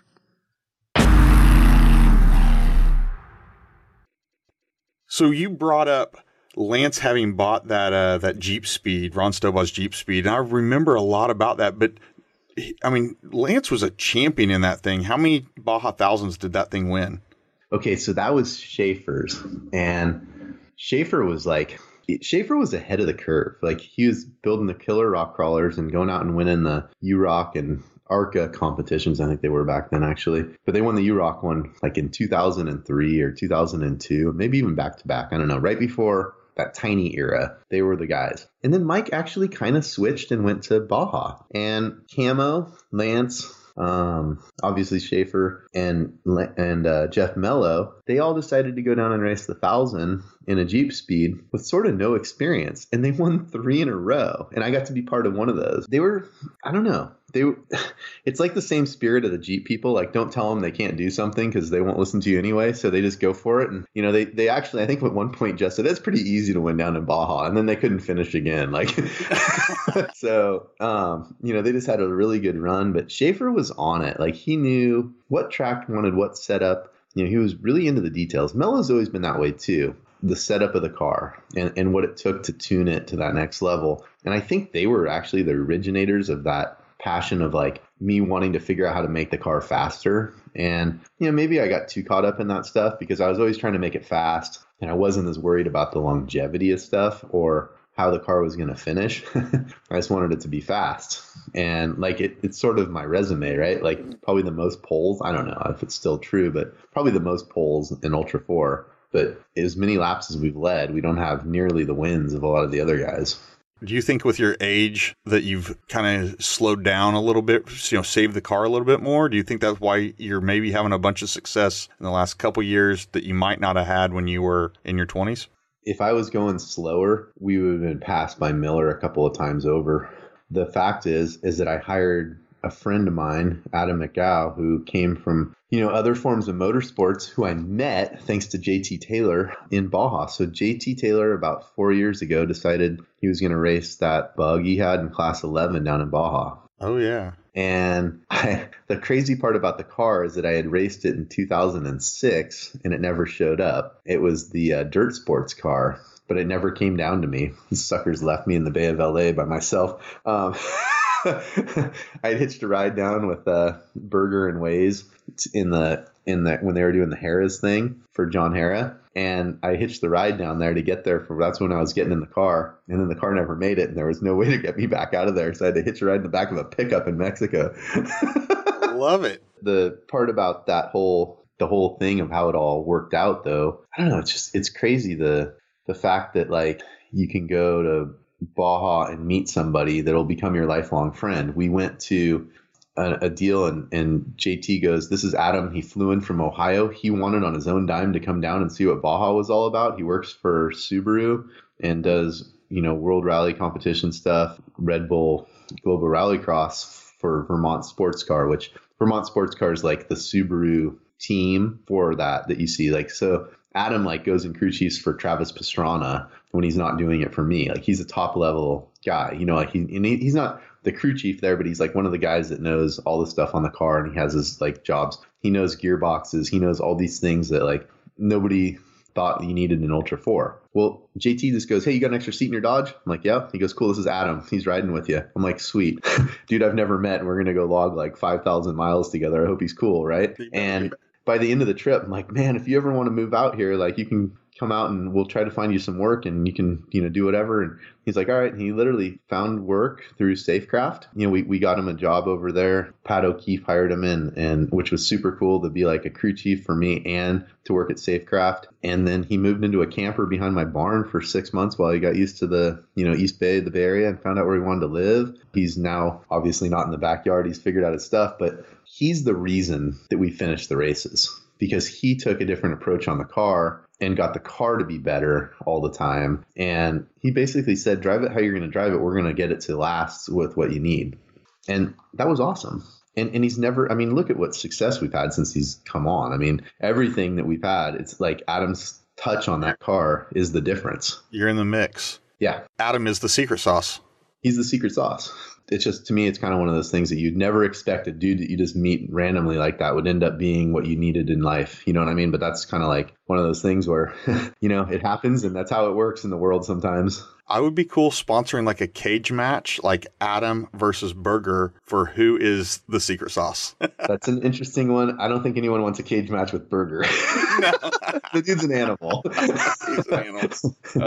Oh, man, I love it. So you got into rock crawling there, and you were national championship rock crawler in the mid 2000s with Lance as a spotter, right? Yeah, absolutely. Lance and I had a lot of fun together. Like, we were like the fun guys, I think, in rock crawling. Like, we didn't take it too seriously, but we did get a cool car, and that car was the like education or the foundation for me to understand a little more. Like, Schaefer built a cool buggy, but it was one of those things where you built the chassis and then you made all the stuff fit. I bought Tiny from John Nelson. I drove it for him for a little bit, then I bought it, and it was like, okay, this is function before form. The car was skewed. It wasn't even straight. It was the game changer car, right? It was like the thing that changed rock crawling. It was center of gravity. It was like lightweight tubing. It was only things that are there that have a purpose. There was no extras. I actually think Randy Slauson is more like that of a builder in our sport than maybe anybody else. But Trout's that way because everything has two forms. Like, he won't build a bracket that holds this. He'll build a bracket that has to hold two things. Like, everything has to do two things for him to be able to put it together, right? And he's got a little bit of that in that aspect. And he's, incredible fabrication. Like, it comes out, it's art. Almost hate driving Dan stuff because you don't want to screw it up. It's so pretty. Right. John Nelson, he was the fab guy that like changed, at least in my eyes, how I wanted things to be done. And I've tried to get better at it. Like, it's a really high level skill set. You know what I mean? I'm nowhere near where he's at, but we're always trying to make things lighter and better, like the engineering behind it, that's in that aspect, I guess. I know that, certainly after, I think, or maybe even on your 2009 car, so this is going back easily the decade, you talking about getting the radiator out from up in the back window and getting it down low. And it was a center gravity thing, but it was also a parachute thing. It was like, let's get the air to flow through the car, not get this low pressure zone inside the cabin, because that actually slowed down. Like, that was the level. And this is 10 years ago that you were thinking that, and you wanted everything lower and lower and everything lower. Like, I think Adam Shearer, when I interviewed Adam, he talked about having weekly calls with you, like even the GPS, you were like, yeah, mount it to my feet, like lower, everything lower, and challenging from that standpoint. That was one of the Tribe cars. I think we kind of maybe skip past that. We'll get there. But he said it was very interesting working with you because you challenged him, forced him outside the box on how to execute. Yeah. And with nothing but good intentions, challenge him. It was, that dude is such a good guy. In all aspects, it was such a fun experience. The reason that, I'm skipping around a little, I guess, on this, but the reason that all came about was because there was a 2011 race that I raced Shannon, and it's the race no one saw. We left backdoor. Shannon was a couple minutes ahead of me. He passed me on backdoor when we were having some winch issues with my brother and I trying to get the cable tied up, and the cable kept coming apart. Shannon got around us, I actually didn't even stop to get my brother back in the car. I took off chasing Shannon. Everyone else calls it that I left my brother at back door, but whatever. Right. We raced each other door to door for like 45 miles, and nobody can see it because there was no camera crews. There was no fans out there. And, you know, Shannon was faster. My car started to overheat. The radiator thing's funny, right? Want that weight low, but at some point when you're standing on it and you can't get the cooling through it, you end up with a problem where the car got heat soaked and it wouldn't stay out of limp mode, which, you know, turned us into we'll never have a limp mode on a car again. It'll burn down before it'll go into limp mode. You know, that race right there, I came home from that thing and I wouldn't say I was depressed. Like I had like a second or third, I think I had a third place, I think, at the end of it all. That was it. I was done. I was like, yep, this car can't win King of the Hammers again in a real race. Like you could luck your way in, but I wasn't going out there to try to luck my way into a win. I wanted to go win flat out. And so I knew I couldn't spend the money it was going to cost to build Shannon's car, because even back then that was a $200,000 car, you know, $200,000 car to build what Shannon was racing. And so I was like, well, that was fun. And it was hard to sell the car. But when I sold it, it was like, you know, I'd barely gotten the check to clear and I got a call from Tom Allen who said he built a second car and if I'd like to drive it. I was like, yeah, that sounds like fun. And it'd be a little bit less stress. And, you know, I'd be happy to go drive the car and be part of it. That year went really well. And he said, let's build an IFS car. So that's when Adam and I had the fun. Before we talk about that one, I want to pick your brain on one little thing. When you and Tom and you guys teamed up for that ASR racing, yep. Adam talked about it in his episode, and so everyone should have heard this, the white car with the rolled tubing back. Yep. You ended up at Texana, and you put that thing, you qualified in front of Jesse James in a Geyser truck. And for me, I think if anyone heard me talk about that, for me, it was the eye-opening moment where I think a lot of people in California on Race Desert all of a sudden said, whoa, what just happened? This four-wheel drive, Rock Donkey, whatever Pistol Peter, whoever wants to call it, Rock Donkey, yep. was able to get out in front of the Geyser truck. Now, no one had seen that course. You know, I mean, Texana is tight, super rocky. It's really not a good trophy truck course. It's a great 4,400 course. Yeah, it was an advantage to the Ultra 4 car like layout because it was tight, and it was in a lot of ways it was more like Baja in those tight sections where, you know, the cars that are all-wheel drive can outperform the two-wheel drive trucks, which is you could have a whole nother, you know, podcast on the all-wheel drive versus two-wheel drive trophy truck thing right now. It was that like first moment where people it legitimized the Ultra 4 cars. And like, it wasn't me. Anybody could have done it, I think, in that car because it was a fast car.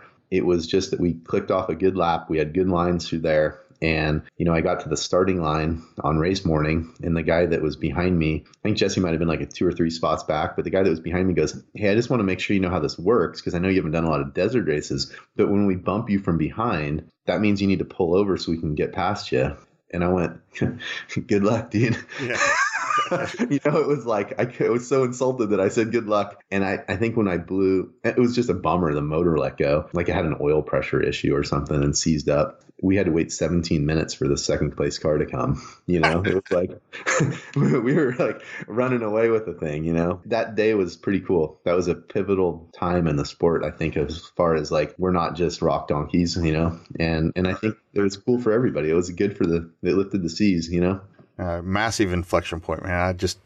And that's stuck in my head since the day that you did that. Like, wow. That Beal Ranch was cool too. That was a cool place. Yeah, the Beal family is something else.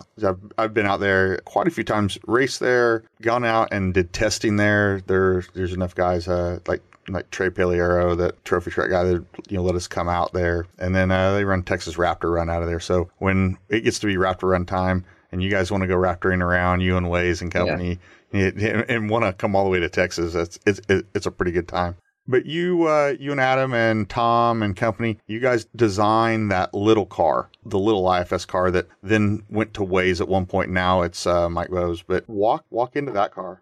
That was a pretty cool experience. So I had built like a jig of sorts, like an expandable contraption. It almost looked like some kind of like a kid's toy that I built where you could move the pivot points on suspension in order to make, you know, like the CV angles do what you wanted, the steering angles, the A-arms, and try to get like the right Ackerman and the right kingpin inclination on this. Like, here it is. Here's where the pivots need to be. And this is what we have to do. And I was just about to start bandsaw cutting out panels, and Tim Lund called and said his son Dallas was pretty much fluent in SolidWorks and would draw up what we were designing. And Dallas was a rock star. I gave him all this, specs that we wanted.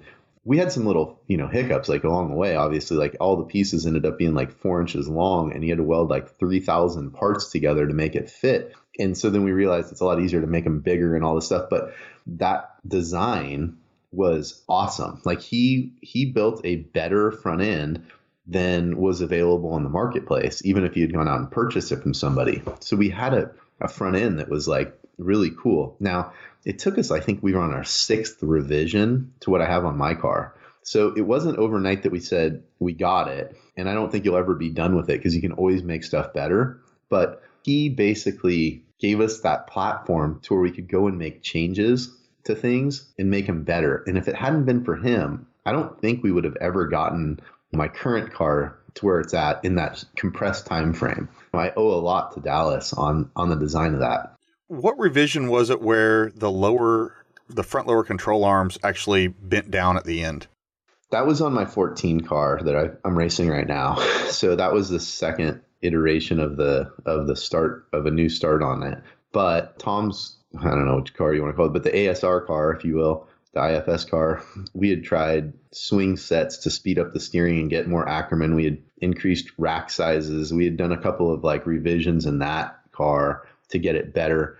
The thing about that car that's interesting is it's still the most nimble of those IFS cars. Like that car's a rocket ship on the tight stuff. It turns in so quick and it's so responsive to driving. It's a really awesome car. It was, a little narrow maybe from today's standards, and it was hard to work on because single seater, there wasn't a lot of room in the cockpit, and everything was like really hard to work on. Everything was tight. Like you had custom wrenches for all kinds of parts. And I think when we built the second version, like my car now, the idea was give ourselves enough room. You can take a transmission out with an impact wrench and every single bolt you can get to. And that kind of was our second version, if you will, of making it so that it wasn't painful to work on anymore. The design of my car, which a lot of people don't know, was that it was built to be either a single seater or a 2-seater. But I wasn't sure at the time, the length of the races for King of the Hammers and a lot of the short course stuff we were doing, if a 2-seater was worth the extra space and the weight of the co-driver. So I put the radiator inside the car long ways where you would put a passenger and put the fans blowing out instead of having that weight up high. So we were trying like to get the car to have a low center of gravity and be fast. And that thing was a rocket ship. I mean, it still is. It is a cool car.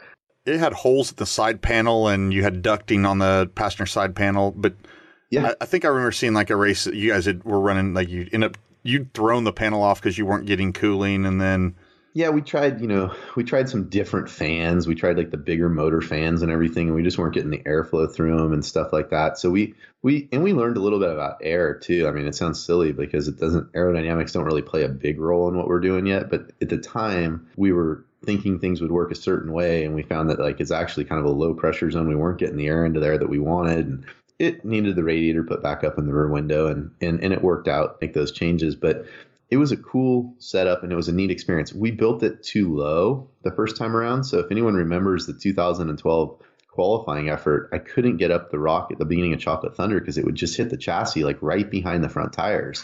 And I was pretty bummed after the race. Like we finished the race. It was brutal. I think we finished it like as one of the last cars that finished. But when we got back to Texas, that drive that Adam Scherer had, because he nothing was like impossible for him. He could do whatever. And I love that attitude that he had. He always did. And he was such a hard worker. So him and Ryan, they cut that car like off at right in front of where your feet land in the car. And they made it have like a 6-inch rise in the skid plate and basically moved the whole rest of the car up 6 inches from where the front end was and fixed that car so that it could go through the rocks. And it was a better car the next day, like instantly. So that stuff was really cool to go and do. And I think that next year we led the most laps of any race. We just didn't have the finishes, which was that secret sauce that was missing with like having it really all right. But it was no doubt it was really a great experience in life. And then after that car, you built what you're running today, but in the middle of there, you ran, I think you and Lance teamed up and you drove Lance had an IFS car there for a little bit. Yep, and Kevin Stearns just bought that car, actually. So that'll be racing at King of the Hammers again and with a good driver. So, that's cool. What happened on that race? If the story that I heard was, well, I know you had CV issues on the front. Was that 2013? No, that was 2014. 2014. So I raced the PSC car for Tom, the ASR Racing PSC car for Tom for 2 years at the Hammers. It was cool to get him the pole because Tom Allen I just remember sitting there and we still had Shannon and a couple people to go, and I had already run my lap. And, to see the excitement on his face when we got the pole, I mean, he was overjoyed, you know what I mean? And it was cool because I felt like we'd had our ups and downs. We'd had some issues, and just to see him really happy was cool. And then he focused on some of his son's racing. So he sold the car. That was it. I was actually done. I was like, okay. So it was the second time I was like, well, I guess it's over again, And this story is always kind of sad, but it's not supposed to be. But my mom died and she left a small inheritance, not a lot of money.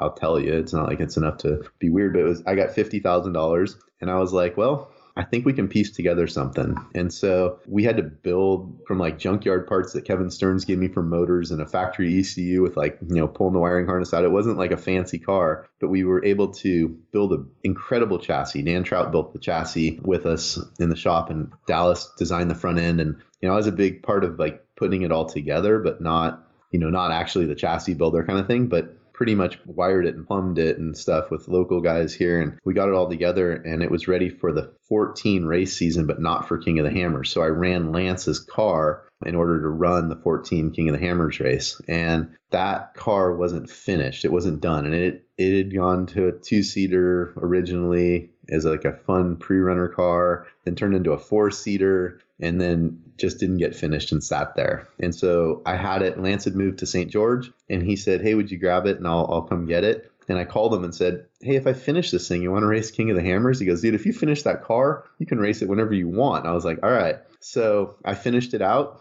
in like a month and a half, and we went down there and it wasn't tuned well motor wise. It had a lot of issues. So we qualified, I had to neutral drop it up the rocks because it didn't have any bottom end. Luckily, we got it tuned on the lake bed after qualifying. So we were 26th, I think, in the starting position.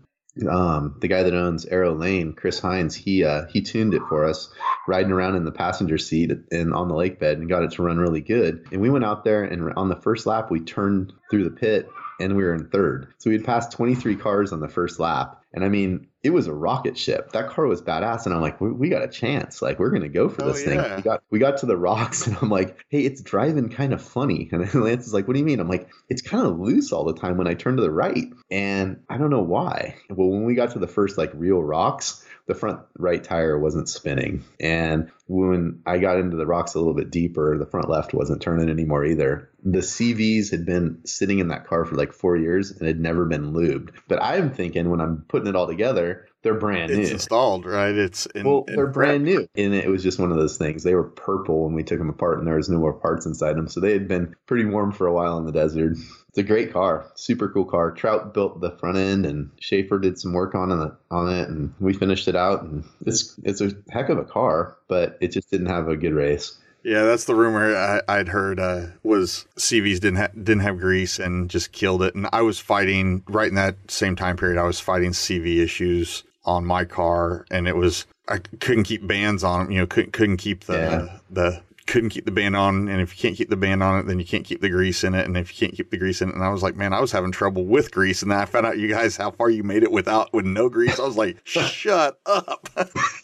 Yeah. Well, it might have had a little to start, but not enough. All those things, I guess they all happen for a reason. We turned around and built my car, just little stuff to get it ready. And finally, after a lot of revisions, and just putting in better parts. I mean, literally it was a junkyard motor kind of deal to start with, and nothing was very fancy in it, right? It wasn't high end stuff, but it's been a great platform to continue to work on. And that was that point I was making earlier with Ben Bauer. It's just finish it because you can always modify it later. You can always work on it later and don't give up on working on it. Just keep continually improving the car. And it will be a better car. I mean, I'm sure there's a point in time where they life out and the chassis are done, but if you've got a good base and you can keep making those adjustments, you can build the car into something really good. And so that's why, sometimes you just got to race what you have and then make it better as time goes on with when you can afford it or when you have the ideas to make it better. Right. We've always kept that attitude here. So you're the subject matter expert on being a king. You're 3-time, you got 2 back-to-back right now.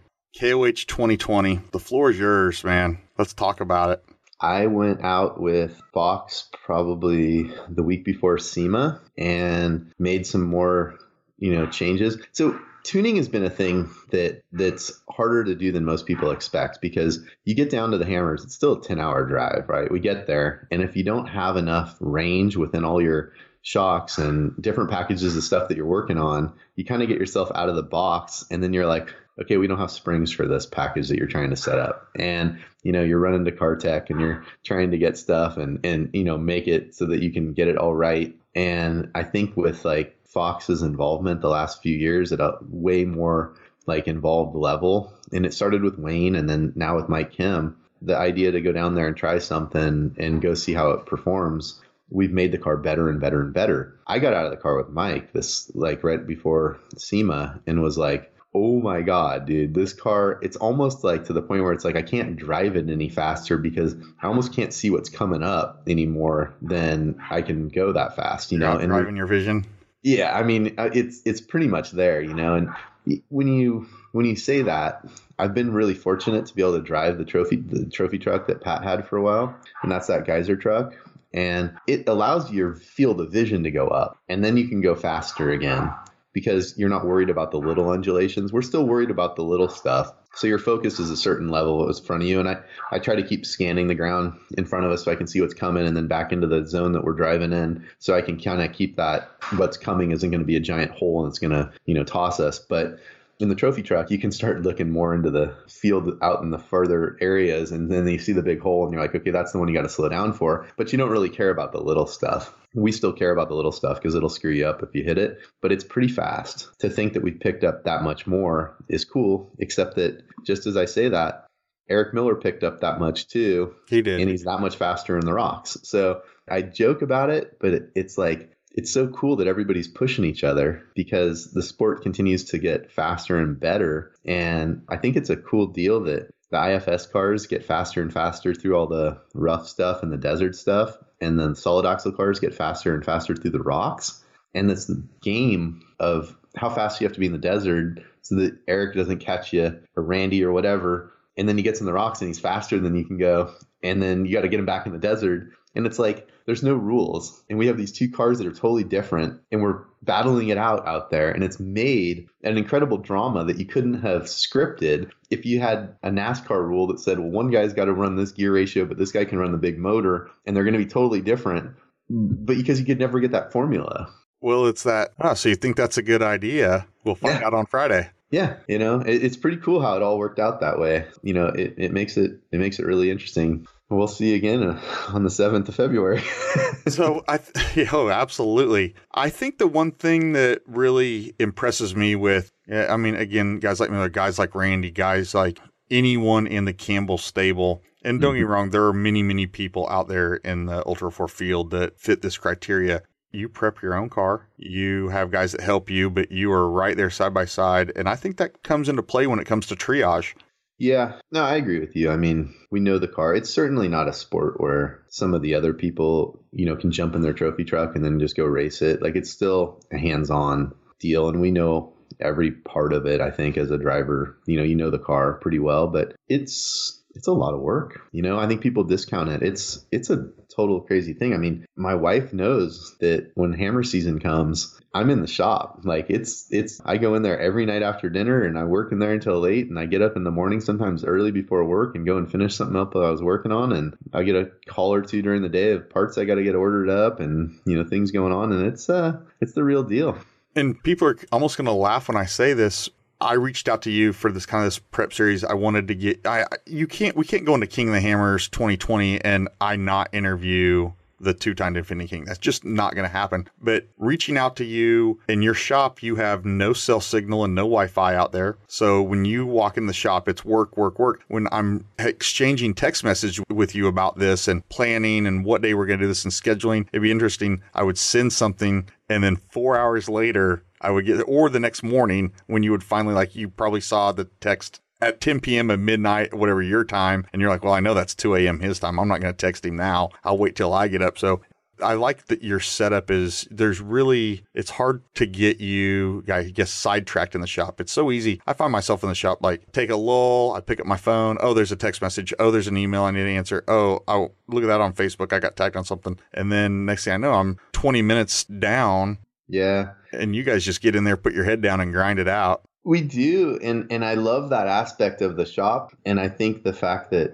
so I just built a new shop at my house. I've been at Safecraft for a long time. And that was an interesting dynamic because it was a long drive. It would take me an hour to get there. And so I would leave here after dinner and I would go out there, and I only had a couple hours to work on something. So it was super focused. So that kind of started that real focus in the shop instead of just walking in and chilling out for a minute or whatever and hanging out. It became a real work-based environment in there. But Miracle Truss and I built that shop at my house, and it's sick. But yeah, no self signal definitely focuses you into it. I'm still a squirrel in there. I'll take the sway bar apart and start working on something. And the next thing you know, I've got the rack out. Adam looks over. He's like, what are you doing? I'm like, well, dude, can you just like finish one thing at a time? And it's a little bit of like, yeah, except that, as soon as an idea pops in my head, I think it's the best thing at the time. And that's like an ADD lifestyle, right? But it's fun that way. So we still get it all done in there, and it's super focused, but it's definitely, it's not structured like you would have it like a work day normally, because it's like you kind of go in there for fun, and the next thing you know, you're doing the next thing that popped into your mind instead of just like knocking off the task list. And so he's been really good at keeping me focused, sometimes to his frustration over me. But that's good. I mean, you say you're a squirrel here and you focused in ADD. It's funny how many people that I've come across now that I'm really diving into people's individual personalities that are doing what we do that are ADD. It's like we have this ability to laser focus at something for a little bit, and it's what makes you great, but it's also the thing that's also to your detriment.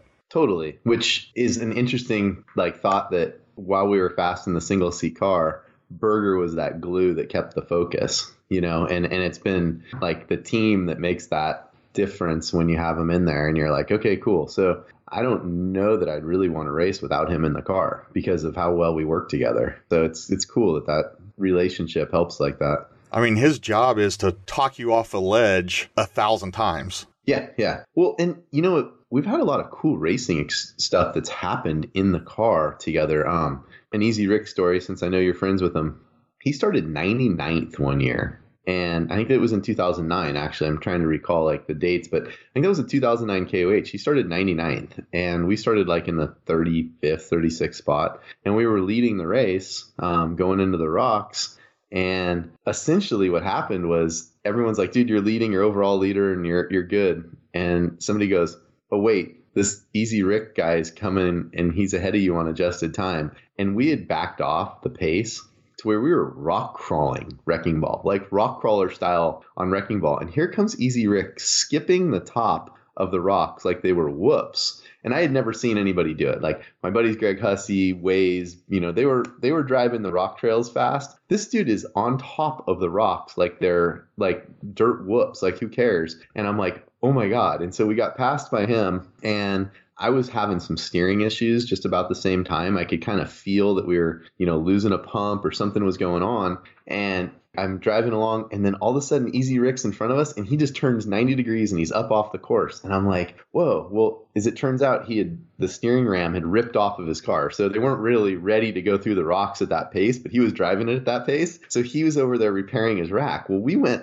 just past him, just around the corner, and said, okay, now we're in front of him again. Let's figure out what's wrong with our steering. Well, throughout all this time, there's a helicopter hovering over the top of the two of us. And we're like, go away, don't let Easy Rick know we're right here, because we're literally like just around the corner on this rock. And all that had happened was my Ram had unscrewed the threads on the side of it, and the oil started coming out. So we had oil in the car, we tightened that back up and filled it back up with fluid, and we were good to go again. He was over there doing the same thing, trying to tighten all this stuff up, and his rack had like come out of the mounts and was over to the side. And so, we went on to win that race basically. But, that stuff like that's happening in the race car now, Berger's like, don't lose that pace that you have and get into too comfortable of a driving condition. You got to keep it up, because there's going to be somebody that's coming in from the back, like Eric was last year with that crazy pace. And so it's good to have him in there to keep that focus. Otherwise, I'd lose my focus. And I think you just slow down. Like it's hard to keep yourself pushing at the pace you need to win KOH the whole race. It's a hell of a challenge. You know what I mean? It's a sprint for 6.5 hours. What is going on in your head that pushes you to drive at the pace that you drive? Are you more of a fox or a hound? Well, it's way easier to be a hound. Like it's way easier to catch up to somebody because you've got them to pace against. And so being out in the front is hard because everybody's trying to catch you, and all you're trying to do is not drive faster than you have to and break the car, right? There was a time when, and this just happened this week, we had a CrossFit workout that it was so hard, and I pushed so hard that everything in my mouth after the CrossFit workout tasted like almost like blood in my mouth. But there was no blood. It's just that your lungs are literally taxed to the point where we call it Fran lung. But I was like bleeding in the mouth after the workout in that flavor. I used to have to get to that spot in the desert by driving that hard to think I was doing it right. Like I could taste blood in my mouth from beating myself that hard. Now that you don't have to do that. And now it's stupid to do that because you're going to break something, right? And the shocks are so much better. You don't do that. But we used to just think that was what you had to do to be at the right pace. And now it's like this balance of right at the stage where you're not going to make a mistake, I think is the thing. Because what is it, 5 minutes for a good tire change on average? If everything goes right, the jack doesn't fail, the lug nut's not, so tight that the impact won't take it off, and you're getting breaker bars out and the whole 9 yards. That 5 minutes is so hard to make back up now. I mean, I think we only won by 5 or 6 minutes. So, to think that one flat tire, which is really relates back to one mistake, that is so hard to keep yourself at the pace where you won't make a mistake over the course of that many miles and that many rock trails. It's a serious challenge. I think it's what makes it so cool. Well, there's a saying that says you can't win a race in a turn, but you can lose a race in a turn. And out there, it's you can't win a race over these rocks, but you can certainly lose it. Yep. And KOH still has an element that maybe doesn't exist in some of the other races, lap races, maybe like at Parker or something. But, when we hit lap 3 in the 4,400 class, there's a lot of people still on lap 2, and they're in the rock trails. And, they can be fast, but they had a problem on lap 1. Something's happened that they're in the rocks, but they're a little slower because they're just on lap 2 when you're on lap 3. That stuff's out of your control. You can't, if they're in the rock trail and they're in front of you and they're having a problem or they roll over. I mean, it happened this year. We had a guy roll over on the line that we were following, and, we wanted to make the pass, but there's no good place to do it. So you're just running behind him until there's a good spot to make that pass. And he rolled over, and we had to go back up and then take a really hard line and winch it to get around him. And that stuff's out of your control. That's where Berger's the best, the best guy on the lake bed to be in the passenger seat, because he keeps you calm and says, hey, nothing we can do about it. Just let's go make the best decisions now based on what we've got in front of us. And he hops out and winches that line. And the next thing you know, you're back in the car and you're going. And yeah, I'm sure that the guy behind you caught up on adjusted time, but he's going to have his own battles. Now, once you've cleared the field, once you're the first car and you're passing the guys that are on lap 2, they know that fast cars are coming. And I think that it allows them to give you some more space for those people. But it's definitely easier to be second all the way up until the last section of the third lap and then go. It hasn't been the situation. We've qualified. We have 5 years in a row on the front row, which is kind of a crazy stat, Outstanding. It is wild. I put a lot of pressure on myself for qualifying. It's the car is fast, and so it just does its thing out there. The other thing that people might not know is that we have 4 podiums in a row at the Hammers. And, our drive for 5 on that is pretty high. I think that would be a stat, in my opinion, that'll be hard to match.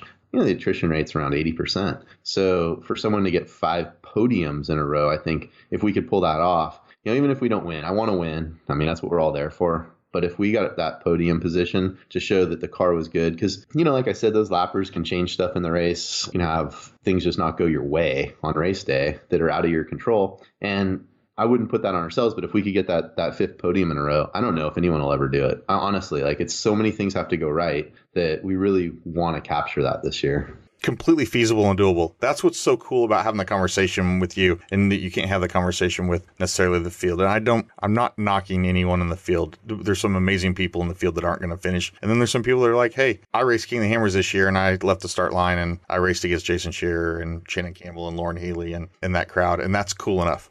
Well, that's what makes it such a great place to race. You got people with goals of finishing, which are still super good goals. Speaking of that, there's a stat that I didn't know. Do you know Eric Miller has the most King of the Hammers finishes? I didn't know that, but I completely believe that. Right? I know, me too. It's not surprising, but it's pretty cool to know.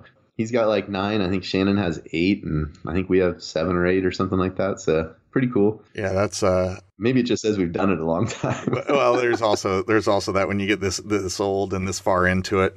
Do you have any? No, I'm not gonna call them magical or marvelous or anything like that, or top secret or any of that. Any gems to glean as to strategy that you guys are going to try to execute as we roll into the Hammers?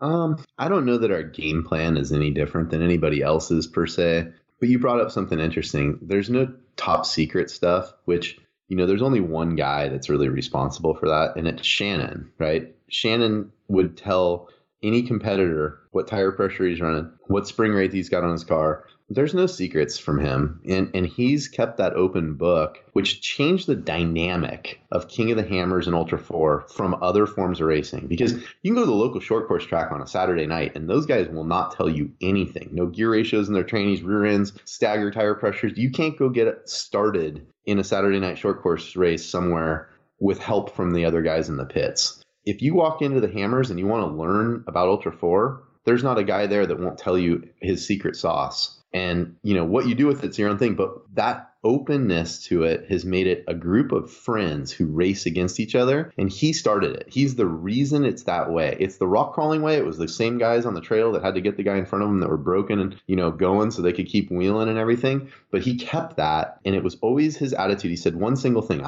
His Shannon's words, I don't care if you have the same junk as me. We'll figure it out on race day, and he always knew he was such a good driver. He could go out there and do that. So he didn't have to hold all the, IP in his own head of what he was doing to make his car better. And it's pretty cool that one guy can be responsible for that, but it is him that changed that, I think, in our sport. And that's how he's in the Off-Road Hall of Fame. Yeah. And it's, it's cool that, it's neat that we've gotten to be friends with him for 20 plus years, so it's cool. Yeah, I've only been blessed with being, inside that circle for, the last kind of 5 years or 6 years or so, and how the Campbells have always, had a place for me out at the Hammers or at a race and let me hang out and bring my kids to play around with that family. They're an amazing group, and it's what they've done to the environment. I'm going to call it the environment, the all-encompassing environment that is Ultra 4 racing is, it's going to be felt for generations, I hope. Right. I know, talking to Lauren said the day that Ultra 4 gets to be like the roundy round track by my house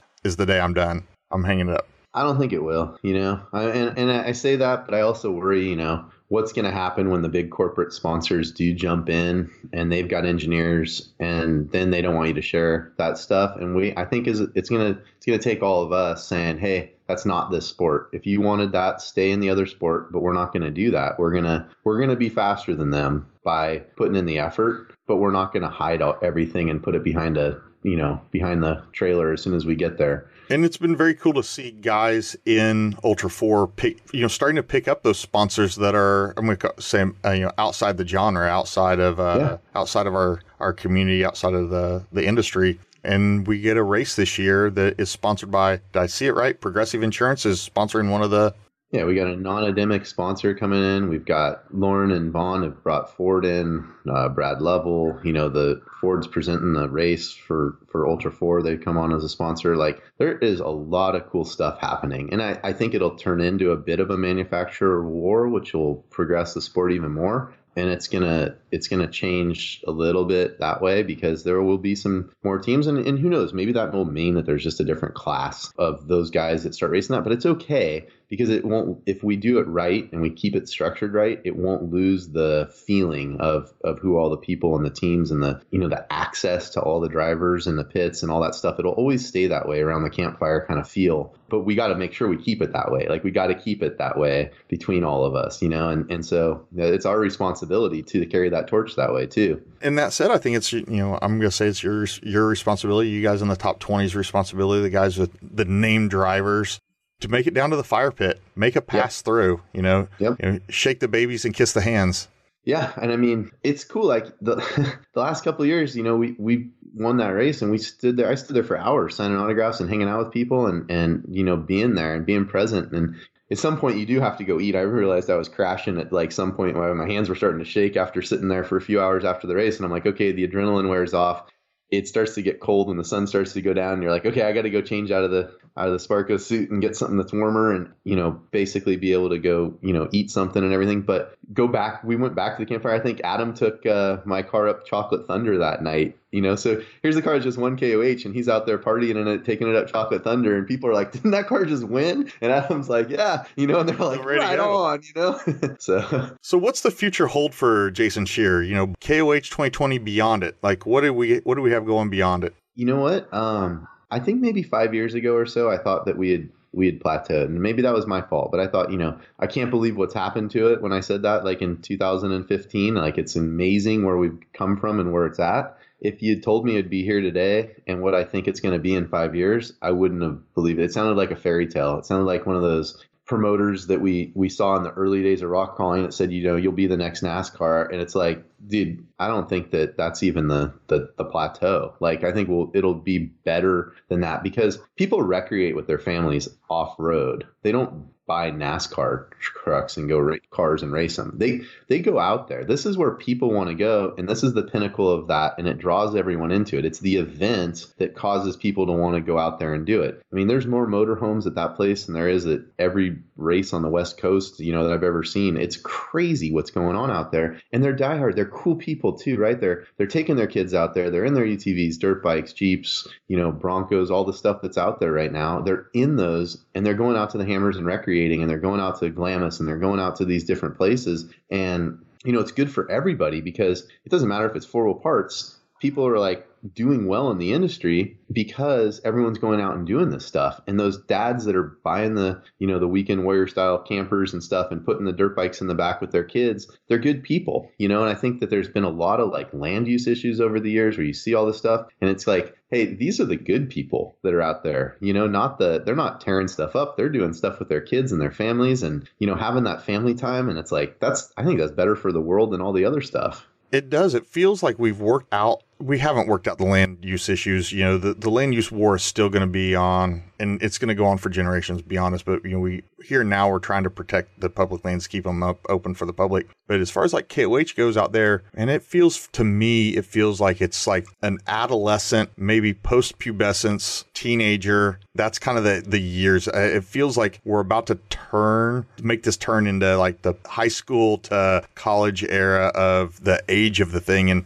And it does. It feels like it's about to get really smart about itself and really smart about the world and not realize like how much it's been an infant up to this point. That's what it feels like to me. It feels like we're really standing and walking on our own 2 feet. It's pretty cool too because, I think Dave's had a lot of people pull him in different directions and he's done an amazing job of getting to that stage where we're at right now. And his vision of the future is good. Like Dave's made a lot of the right calls the last 3 or 4 years. I'll remember in like 2014 or something, he got sick and I was like, man, what's going to happen to all this stuff? And he came back, I think, way more focused with a way better drive to take the sport to a way higher level than it was before, obviously. And I think this is the tip of the iceberg on where it's going to go. So, it took a lot of leadership and a lot of people. He's putting the right people in the right places now, and it's going to grow faster because of that. I'll just say this. I think maybe if you had asked me 5 years ago if I would want my kids to do like the path that Waylon Campbell and Bailey Campbell, where they were going to, be racers and do all that stuff, I was like, I don't know. It's, you spend a lot of money to go do it. I don't know if it's really going to be there. Now I'm like, yeah, it's a great career. Teach him to weld, teach him to fabricate, teach him to build his own stuff. Let him become a race car driver and do the off-road thing and go be as good as he can at it, have that drive for it. It's a good, healthy place to be. I don't think I would have felt that way 5 years ago. I think where it's headed right now, it's like, dude, you could have a factory ride and be a driver that has its own team out there for a long time and build a really good career coming up in the sport. You know what I mean? So that's pretty cool. Now we're seeing, I saw out of the live show there's a kind of a glut of young guns coming out. You got, Pellegrino, Cole. Well, Waylon and Bailey are still kids, Yeah. Bailey Campbell and Bailey Cole.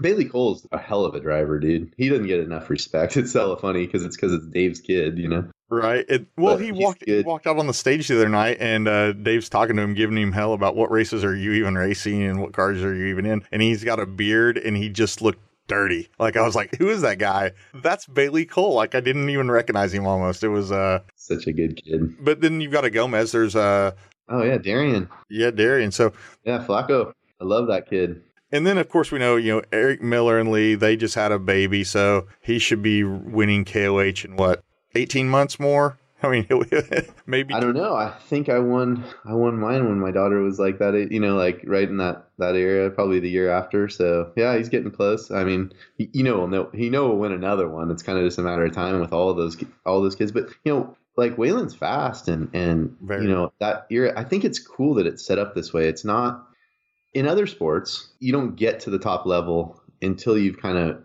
achieved some milestone. And you saw those things where it's like, Dale Earnhardt passes away, and the next thing you know, it's Jeff Gordon era, and then it's Jimmy Johnson era, and then it's all this stuff. Well, I think we're set up the same way, right? Like, eventually, I mean, I don't know how long Shannon and then me and then some other guys, how long can we keep going? I feel like we can keep going for quite a while, but then it's going to be the Eric Miller era. And then, or who knows, it could be next or this year, but whatever. Like Levi's in there. Levi's going to be, right? Yeah. And you just keep looking at this list of these great drivers, and there's a whole group of them coming up through the charts, and it's going to be hard to keep outrunning them because they are so fast, and I think off-road's the only sport that has this. Experience is still just a hair better than twitch reflex. So that quick reaction time that you might have is still not quite as good as the experience. And the experience has two parts. It's one, how it's going to be in the race car. But two, when you pre-run, after you've pre-run for years and years and years and years, you get better at reading terrain and remembering things. So you have to train yourself to be a better terrain learner, and that only comes with time. It's not something you can just get quickly. You can't just remember everything your first time out there when you see some new stuff. After you've done it for a long time, and every year you get a chip and you go, here's your time to go run the desert, you have a week until the race, you remember it better as you've got more experience from learning how to go out there and do that. People used to look at Slauson as this is Slauson's backyard. He's the favorite just because he knows this all of Johnson Valley like the back of his hand. But now, again, Miller's in Cumberland, Maryland, and you're in Northern California. The fact is, the course, even though it's different every year, we've ran the same areas enough times for 10 years. If you're an old goat, you kind of know what's over that rise, or you know what boulders are over that turn. You do. They've done a great job of keeping it fresh. I mean, I don't feel like we've had too many years of we've had a few where they were kind of regurgitated. Hey, it's the same race course backwards. And you're like, okay. But Mark Matthews is the guy that does a lot of that. And he puts in the effort to go find a goat trail to connect this one. I think this year there's 4 new trails that we've never run before. And you're like, okay, that's a lot. Like in the mix of things, that's a lot. And who knows the flow and the direction and where they're going to take us. But, that area had mining roads that went to one little thing. And what happens is they take one little mining road that was barely beaten in, and then they make it the race course. And after pre-running in the race, it's like a full established road. And it's all new, and I love new. Like, to me, finding something new is the best, like that fresh terrain and learning it and then trying to be the best in that new fresh terrain is actually like my favorite thing to kind of get, because if it's all regurgitated and everyone knows it, it's actually hard to find an advantage. But if you can learn it better and be quicker on it on your first and then your second try, you got an advantage there.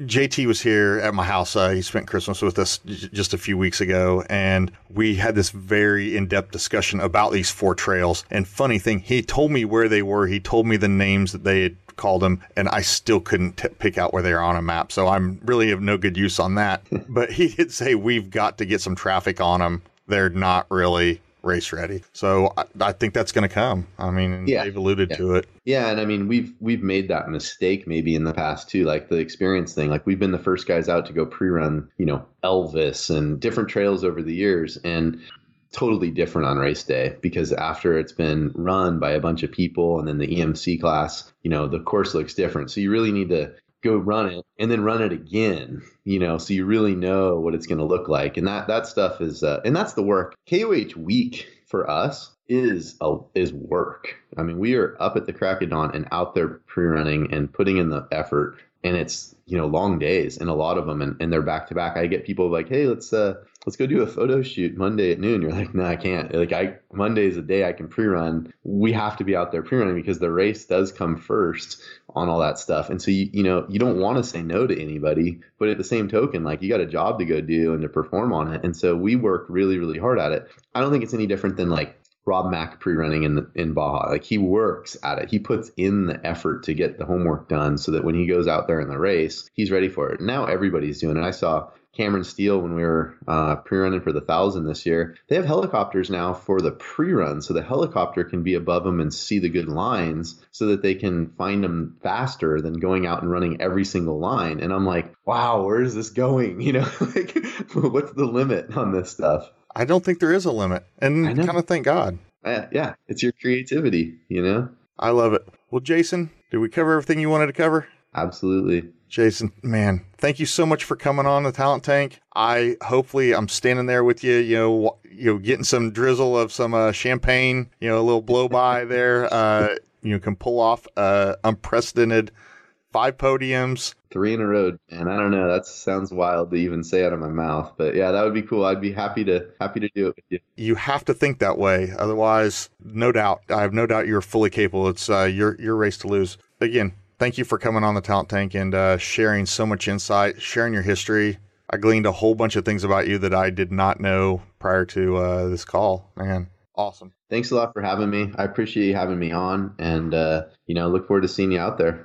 Yeah. Just a few weeks. It's only a few days away. I know. Stoked. All right, man. Thanks, buddy. We'll catch you later. We're out.